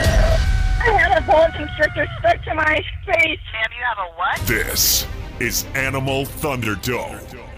All right, I'm going to start us off today because I saw this story and I said, my God, this is amazing. So what do you think of when you think of Kansas City? Maybe you think of ribs. Maybe you think of the Chiefs. Maybe you think of Patrick Mahomes. Maybe you think of Bo Jackson back in the day in those beautiful Kansas City Royal uniforms. Maybe you even think about the Kansas Jayhawks or the good old Mizzou Tigers. Maybe that's what you think about when you think about the area of Kansas City. I bet what you don't think about is 7-foot alligators living in jacuzzis. Yet that's what happened recently in Kansas City, where animal control workers showed up. They found 2 ball pythons, a rabbit, and also, by the way, a 7-foot alligator. The owner of the house was in the process of evicting a tenant when he showed up in the backyard, walked around, and found an alligator living in a hot tub. Sean Casey, the tenant, said the alligator's name was Catfish and that it was, quote, gentle as a puppy. The property owner called the city officials. They showed up, and they had no idea what to do with the 200-pound alligator. They had to eventually have it relocated. The man says he's owned Catfish for about 4 years, and, quote, he was a big cuddly lizard. He smiled all of the time. Can you imagine walking into the backyard of a house, maybe even thinking about getting into a hot tub, and then there is a 7-foot alligator living there in Kansas City, Missouri? That is a ridiculous story in and of itself. By the way, Kansas City allows homeowners to have snakes and rabbits as pets, but not alligators. And the alligator will find a new home at the Monkey Island Rescue and Sanctuary in that area. That is ridiculous. Also in Kansas City, as if that weren't enough, 2 much smaller alligators were found in nearby Kansas City communities as well. Absolute insanity. Alligator getting removed from a hot tub. What you got for me, Danny G? Okay, an employee sorting through donations at a Goodwill store in Fort Worth, Texas, made an unusual discovery. You would have died, Clay. This is what he found. I'm going to let NBC5 from Dallas take it away here. Good morning to you, Deborah. The belief is that until very recently, that was someone's pet, and that it didn't just simply slither its way on into that building or into any one of the 38 Goodwill donation drop-off sites spread out across the area like this one in Arlington.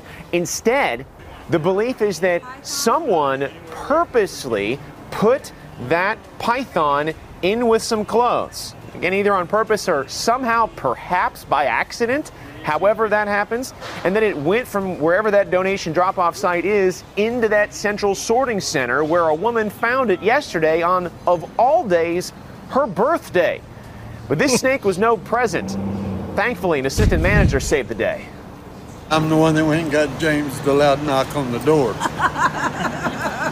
And I just told him we needed him down here immediately. We got a snake. Well, I hear a loud pounding on my office door, and Randy over here says, we need you right now.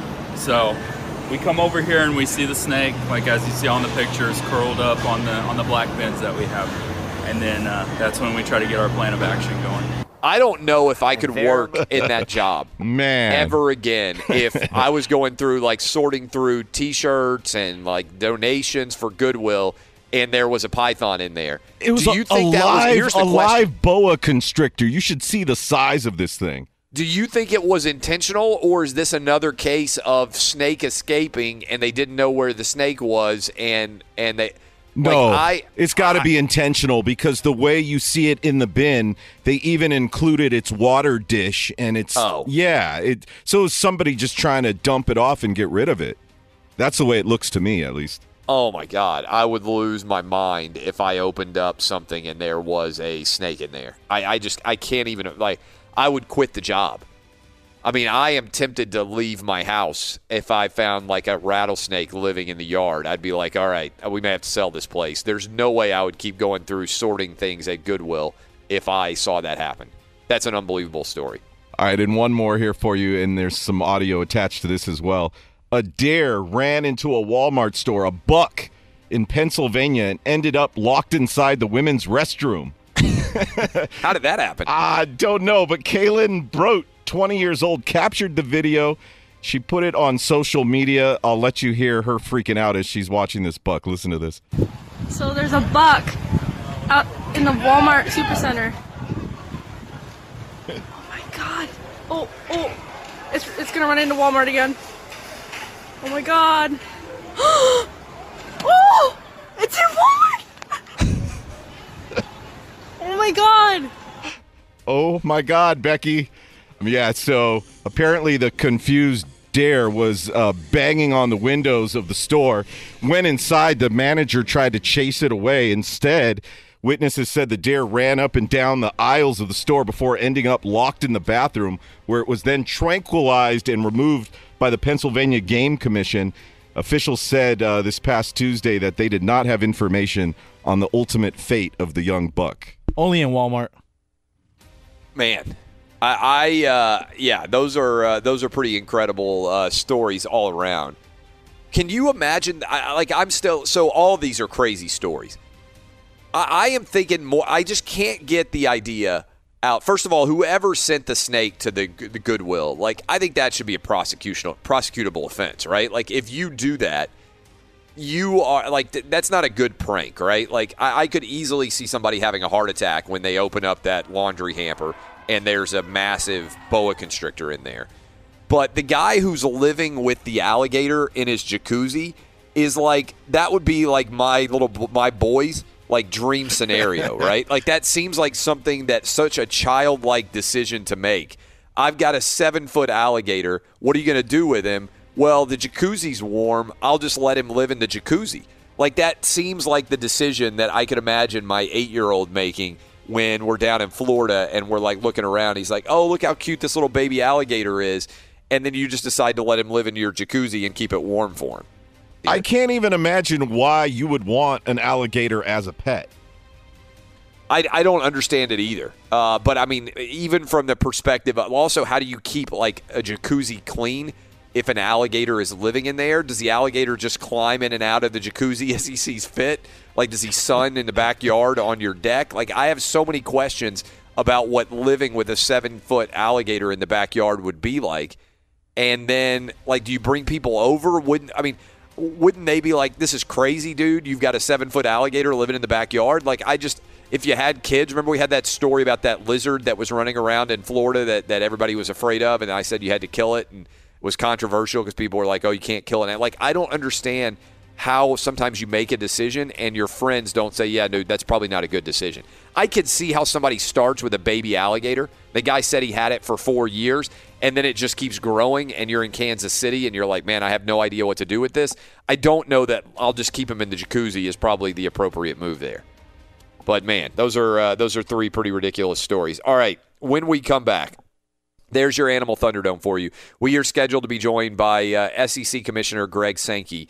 Alabama, obviously, one of the best college football teams we have ever seen. Georgia going to the SEC title game as well. What does he think about Alabama and Georgia? What did he think, Greg Sankey, that is, about the decision of ESPN to let James Carville come on and take shots at him over the targeting rule? And many other things we'll dive into with SEC Commissioner Greg Sankey. Should be a good conversation as we roll into college football week 11. Lots to discuss in that universe, SEC with 2 of the top 5 teams right now in the college football playoff. Had 2 in the college football playoff last year. We'll talk about all that and more with Greg Sankey. He's scheduled to join us. I guarantee you guys will enjoy it. But first, we know you're all big sports fans. Football season's here, and a lot of people excited to wager on games. You can get in on the action with MyBookie.net. MyBookie.net is the industry-leading sports action website that offers real Vegas odds on football, baseball, all your favorite sporting events. You can take aside the total or even bet the over-under on how many fantasy points a player will score. MyBookie.net lets you play online and win big. Use promo code CLAY. That's C-L-A-Y when you register for your account and get a 100% sign-up bonus. Game already kick off. Don't sweat it. MyBookie.net has in-game live action every major league event, even esports. No better time to join than today. Go today, open an account, and use the promo code CLAY when you register, and you can get a 100% sign-up bonus. Get in on the action. That's mybookie.net. Use promo code CLAY, C-L-A-Y, to get a 100% sign-up bonus. Mybookie.net, promo code CLAY for a 100% bonus. No deposit necessary. Terms and conditions apply. For entertainment purposes only. Void where prohibited. Welcome back, Geico, Outkick Studios. Car shopping can be confusing with terms like dealer price, list price, and invoice. TrueCar shows you what other people paid for the car you want so you can recognize a good price when you're ready to buy a new or used car. Visit TrueCar to enjoy a more confident car buying experience. We are happy to be joined now by SEC, Southeastern Conference, not the Securities and Exchange Commission, Commissioner Greg Sankey. You can follow him on Twitter at Greg Sankey, although I don't know if he checks his mentions now. Do you check your mentions at all now that you are constantly kind of in the line of fire as a SEC commissioner, or do you just kind of ignore social media? I never do from Saturday morning till Monday morning at all. And then I'll scroll through quickly, and it improves during the week. But it's certainly not a guiding force in my life, my Twitter mentions. When you watch college football now that we're into November, and you've got an early matchup already set, Alabama and Georgia, do you find yourself rooting for the best possible outcome for the SEC being 11-1 Georgia against 12-0 Alabama now that the matchup is already set? Or do you just not even really try and think about what the best case scenario is from a football perspective for the conference? I'm just kind of curious what your perspective is. This is relatively new where we've had a matchup set this early in November, and clearly Alabama's on a roll. Do you pay attention to that and root for the best matchup, or do you just kind of stay completely out of thinking about it? As it relates to the matchup, it's the first time, it's the earliest we've ever had both teams set for the SEC championship game. We've had one side or the other, but never both. So we've not had it this early, Clay. And whether it's week 1, week 7, week 10, or week 13, I literally look at how the games are conducted, the competition. You want to see highly competitive games managed properly. And that's really the focus. Whatever happens on the field happens on the field. And that seems like a trite expression, but the realities of competition are when a Saturday kicks off in college football, we have no idea what may happen. And I'm one who doesn't have a rooting interest. As I joke with people, I have 14 favorite teams. I'm curious in general, this past weekend you had Georgia going on the road against Kentucky, and you had Alabama going on the road against LSU. How did you spend Saturday? 2 top 10 matchups in the SEC airing on national television on CBS. How did you spend that Saturday? I started Saturday in Lexington and was there for some visits the night prior.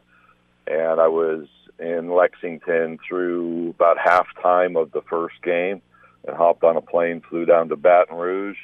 We had one of those dreaded mechanical problems, so I arrived at the game about 5 minutes in. I think it was literally right when there was a substitution issue that was being announced by the game referee. So I spent days in spent the day in 2 great venues, both intense crowds and fun atmospheres, and obviously important games. You ever pinch yourself and say, "I can't believe I get to do this for a living"? Well, the reality is I don't attend games like everyone else attends games. For them, it's fun and a release, and maybe there's stress around competition. I do that to a certain extent. In all honesty, it's usually during bowl season or NCAA tournament first and second rounds when the pinching occurs. The rest of it, there's a little bit upon me that draws my attention and creates some stress.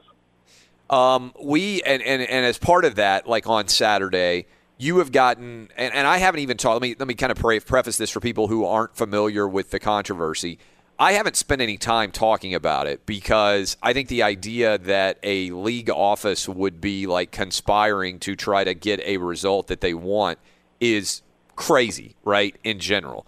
Particularly when it's a team like Alabama that so far this year has been so dominant.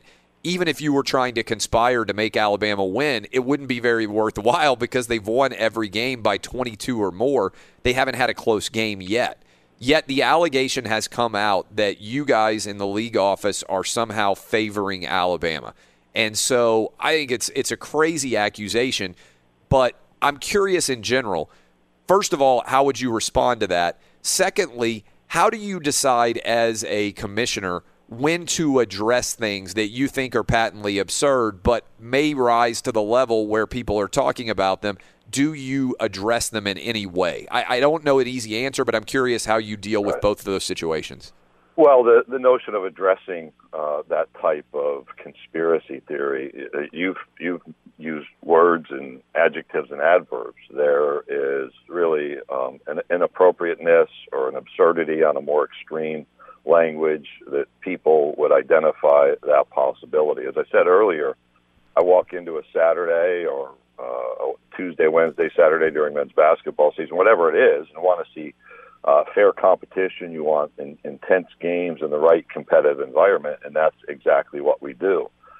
It is nearly impossible to refute what is absurd. So the reality is it is entirely appropriate to debate whether a call is right or not. We have that every week. What is wrong, and we've had any number of media personalities make comments in that regard. One hopes they're tongue-in-cheek, but it's an entirely inappropriate observation because whether it's myself, our staff, our officials in every sport, we all work diligently to support fair competition. And whatever happens on the field, whether there are mistakes, there are a few of those, by the way, despite what people want to think. There may be disagreements. Those things play out, and that's part of college football, college basketball, whatever the sport may be. We're talking to Southeastern Conference Commissioner Greg Sankey. How hard is it to figure out the targeting foul and whether or not there should be ejection, whether there should be a flag? Is that the most difficult call that you can remember, both officials and then administrators who are reviewing this across, I think, the NFL, I think certainly across all of college football? Can you remember a call that is more difficult to get right? There may be some arguments about pass interference. The reality of targeting is it's based in player safety, trying to take the delivery of a hit, using the head out of the game, or delivering a blow to a player's head out of the game. It is a well-intended rule as currently written. It is difficult to explain, though, and even when officiated properly, it's controversial. But we've lost somehow the reality that when targeting was introduced at the college level, it was we have to adjust around head hits, whether they're delivered or received. And what has been totally forgotten, it seems, this season is a little clause in the rule that says, when in doubt, it's a foul. So this notion of, well, it's close, it shouldn't have been targeting. Actually, if you say it's close or if there are officiating experts who disagree, by definition, it is targeting. The question is, do we have the rule right? Not necessarily is it administered properly, because we know it won't be perfect, but have we written a rule that can be officiated in the moment or using replay?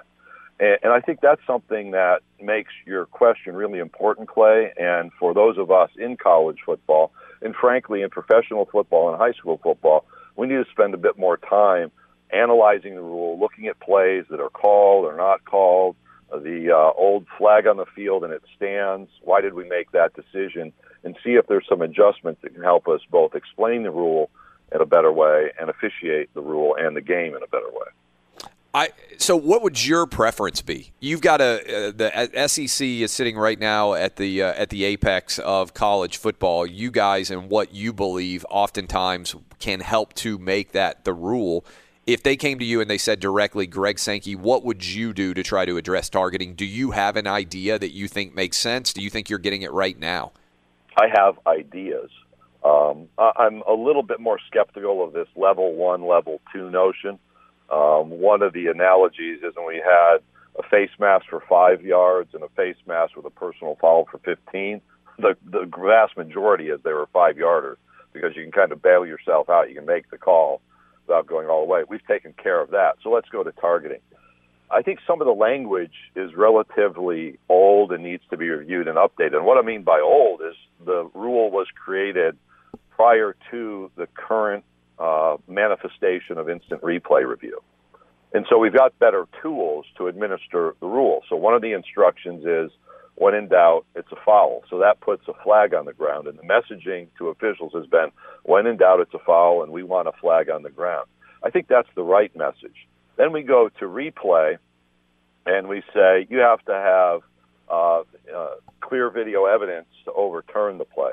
I'm not sure those two are philosophically in sync. So should we alter our review language to say that has to be clear and apparent to be upheld? That may seem like a little pivot, but it is still a significant pivot. And then we get to what causes the controversy, and that is those plays around the margin.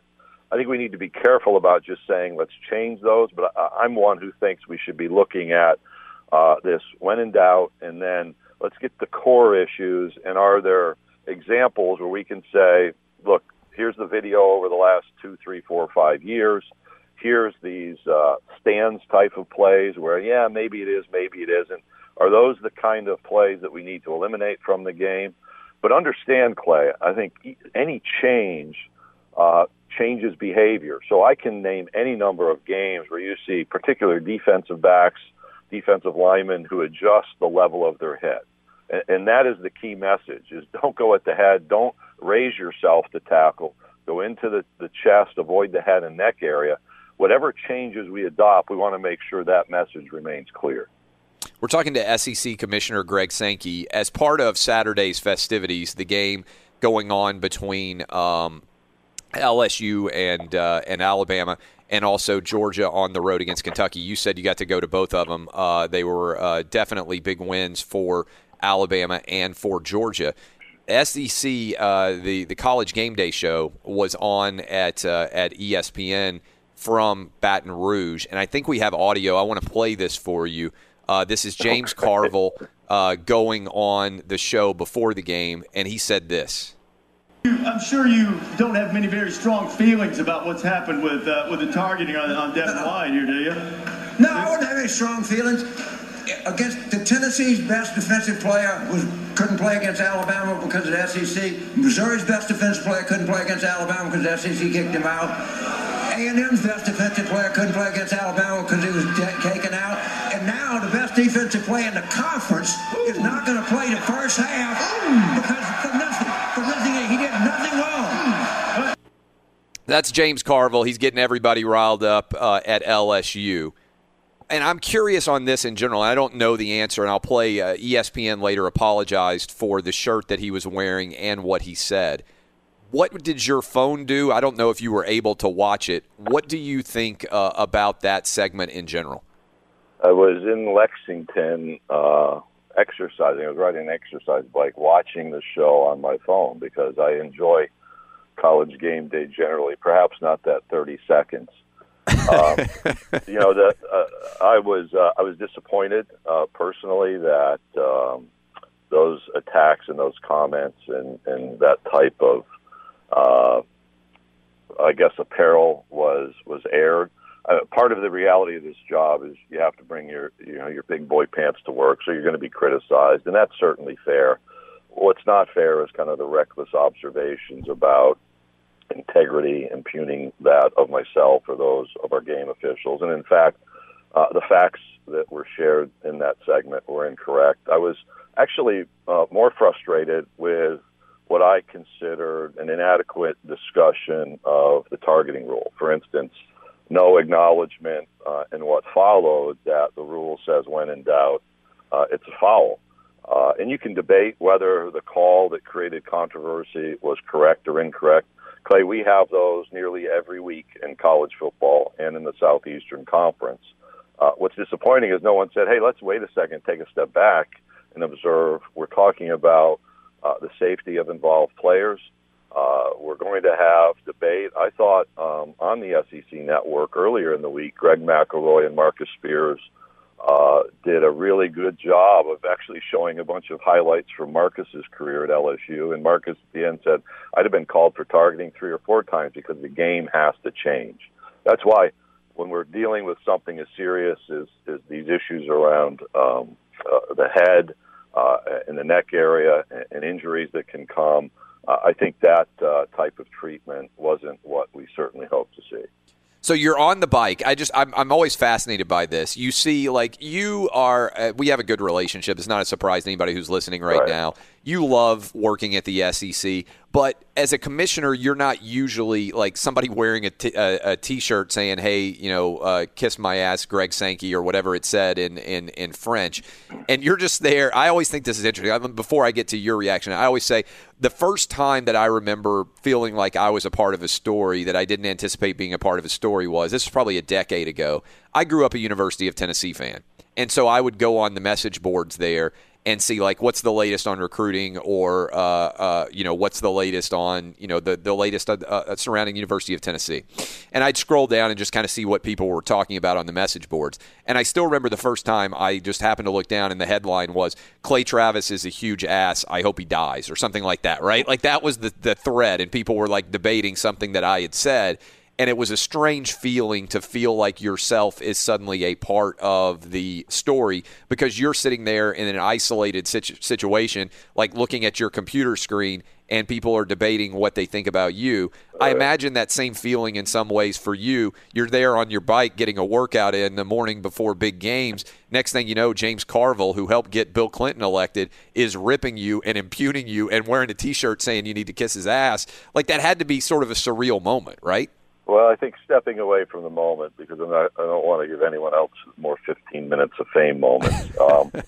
The reality is, when I stepped into this job, you mentioned my Twitter account. So I had a long debate with staff and myself. Do you keep that? Because it can be a relatively toxic platform. But yet there's value in that. You understand that you're subject to criticism, and everybody shouldn't be happy with me. Otherwise, I'm not doing the job well.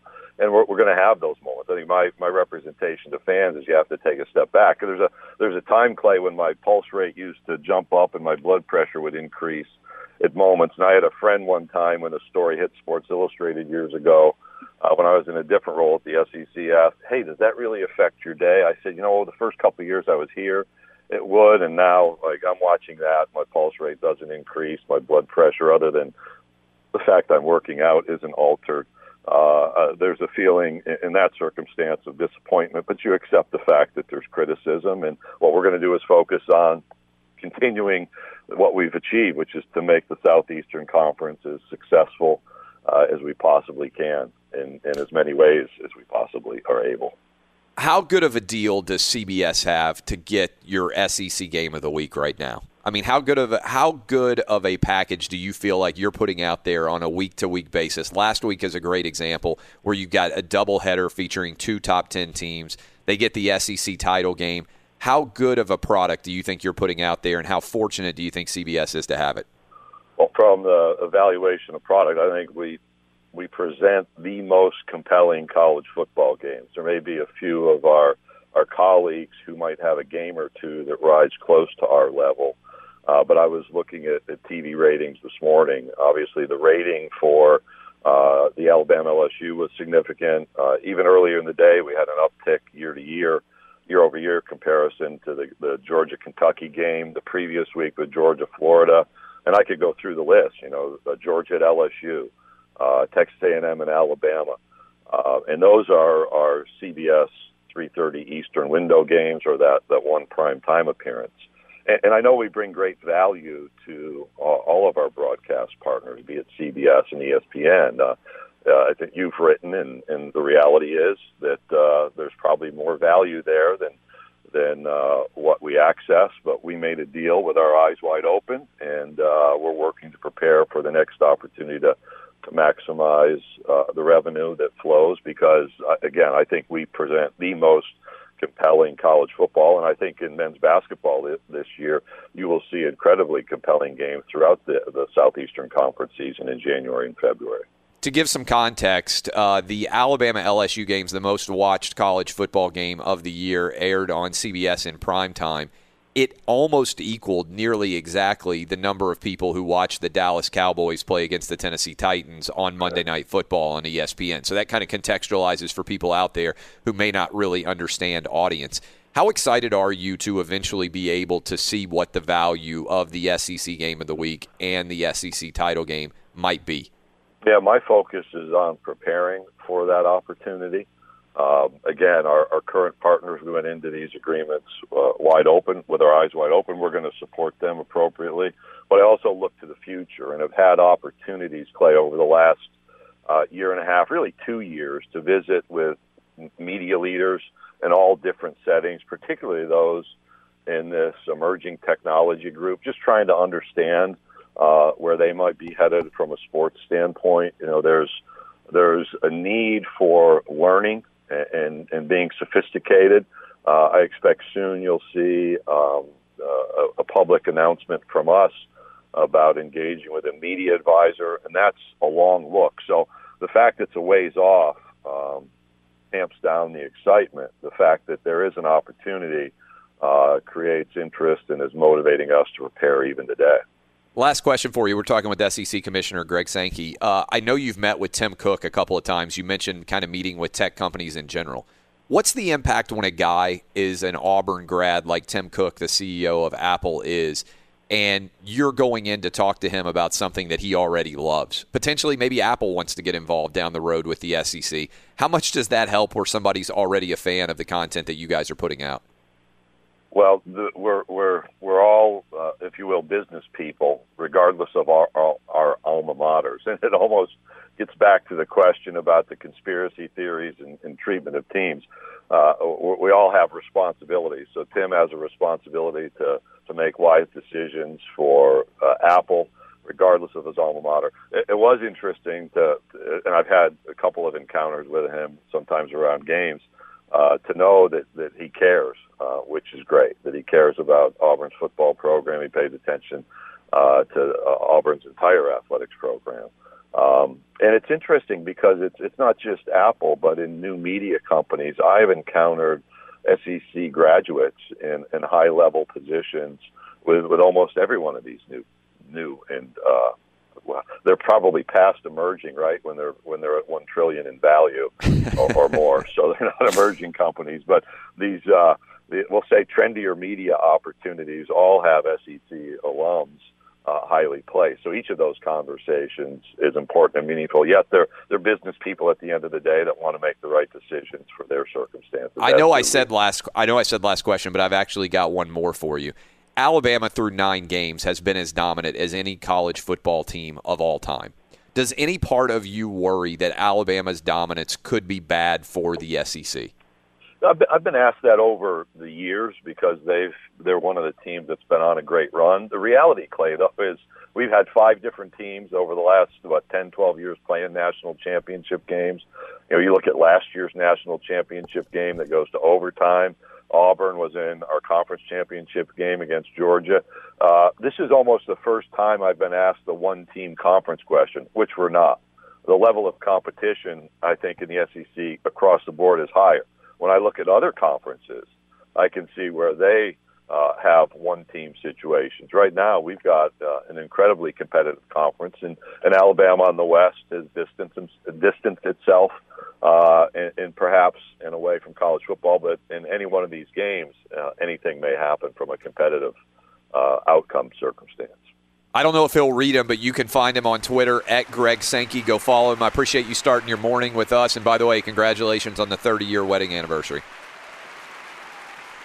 That is SEC Commissioner Greg Sankey. Go reach out to him. I don't know if he'll read the mentions, like I said, at Greg Sankey on Twitter. I am Clay Travis. Final segment of the show up next. We'll unpack and unravel and discuss that conversation with Greg Sankey and get you ready for Thursday Night Football with the Panthers going on the road against the Steelers. This is Outkick. Fox Sports Radio has the best sports talk lineup in the nation. Catch all of our shows at foxsportsradio.com. And within the iHeartRadio app, search FSR to listen live. Welcome back, Geico Outkick Studios. Never a good look when you untuck a long, bulky dress shirt. That's why Untuck It makes shirts specifically designed to be worn untucked. Go to untuckit.com to see the new fall arrivals. Untuckit.com, your solution to perfecting casual. Use promo code CLAY, that's C-L-A-Y, for 20% savings. And we're brought to you by Discover Card. Become a new card member, and Discover Card will match all the cash back you've earned dollar for dollar at the end of your first year. Learn more at discover.com/match. Limitations apply. Eddie Garcia, what you got for me, my man? Well, we got a Geico scoreboard for you, and also our Geico play of the day coming from the Raptors-Kings game in the NBA. Leonard splitting defenders, getting into the lane at the rim. Kawhi Leonard with a burst of speed and a strong finish at the 10 as the Raptors go up 13. Kawhi with 17. Call from the Raptors Radio Network. Those are Geico Play of the Day in the 114-105 win for the Raptors over the Kings. Toronto now league best 11-1 on the year. News from the NFL, where the New Orleans Saints and former Dallas Cowboys star wide receiver Des Bryant reportedly agree on a one-year deal. The NHL season continues tonight with the Boston Bruins hosting the Vancouver Canucks at 7 o'clock Eastern. That's our Discover Card key matchup. Speaking of matchups, become a new card member, and Discover Card will match all the cash back you've earned dollar for dollar at the end of your first year. Learn more at discover.com/match. Limitations apply. Back to Clay Travis in the Geico Outkick Coverage Studios. My thanks from Eddie Garcia there. I got to say, really good stuff from Greg Sankey. Go follow him on Twitter at Greg Sankey, commissioner of the Southeastern Conference. Good guy all around. I thought really interesting information that he gave us there as we worked through many of the controversies of college football, particularly the targeting rule, and also the value of that SEC Game of the Week package that CBS has right now. Maybe Apple, maybe Netflix, maybe Facebook. It's curious to think about who might be willing to jump into the table there and come up aggressively to bid a lot more money than what CBS pays. CBS pays only $55 million a year for that entire package, including the SEC title game. It's the best deal of all of sports. And when you really break it down, for instance, the numbers I just told you, the same number of people effectively watched Alabama LSU Saturday night college football as watched Monday Night Football this past Monday. So Monday Night Football, they pay, ESPN does, $2 billion a year for Monday Night Football. The SEC Game of the Week is $55 million. Wild to think about. And that's a story worth following if you're interested in sports media and business. Who could end up buying that away from CBS when that deal comes up? The expectation is they're not going to stay at CBS. I want to finish off the show today saying, for a lot of you who are waking up on the West Coast, we've got another mass shooting. There are reports that as many as 13 people have been killed in Thousand Oaks, California, at a bar and restaurant club there. And I just tweeted out this. Ventura County Sheriff Sergeant Ron Helus, killed as he responded to stop the mass shootings at Borderline Bar and Grill in Thousand Oaks, California. 29-year veteran nearing retirement, 1 year away from retiring. He's a dad and he's a husband. He died a hero. He went in to save other people. That's a direct quote. He was killed in this shooting. What I would ask all of you to do, it's a small thing. How do you respond to mass shootings? I believe we should be sharing the people who are the heroes, not the people who are the crazy killers. We make the killers famous. I think we should make the heroes famous instead. So I have tweeted this out. Obviously, a lot of people waking up in the Los Angeles area that will be dealing with this and the losses for years to come. But why not share this police officer's name and image instead of the name and the image of the shooter? Studies have shown the reason why people do mass shootings is so the media will make them famous. Don't do it. I won't do it. I'd encourage all of you in your social media accounts to avoid doing it as well.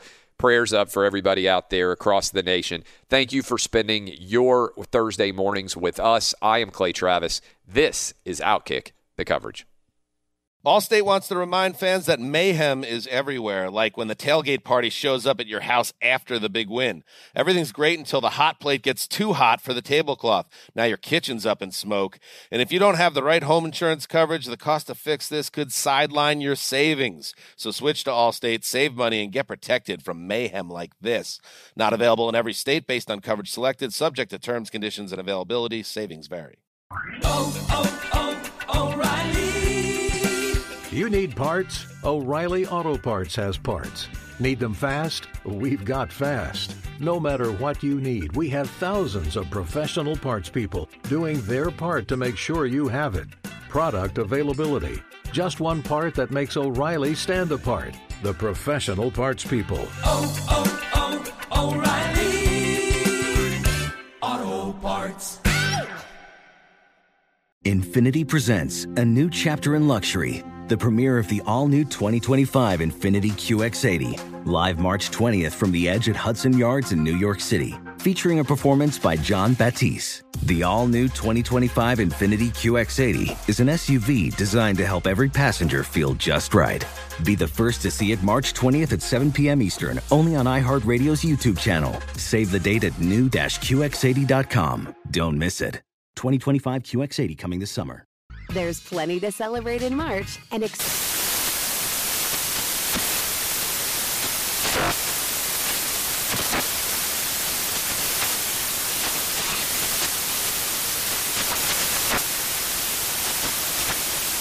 National Craft Month with the perfect pizza at home class from Craftsy. And anytime is right to listen to iHeartRadio's iHeart Country Radio. Discover more shows and movies for free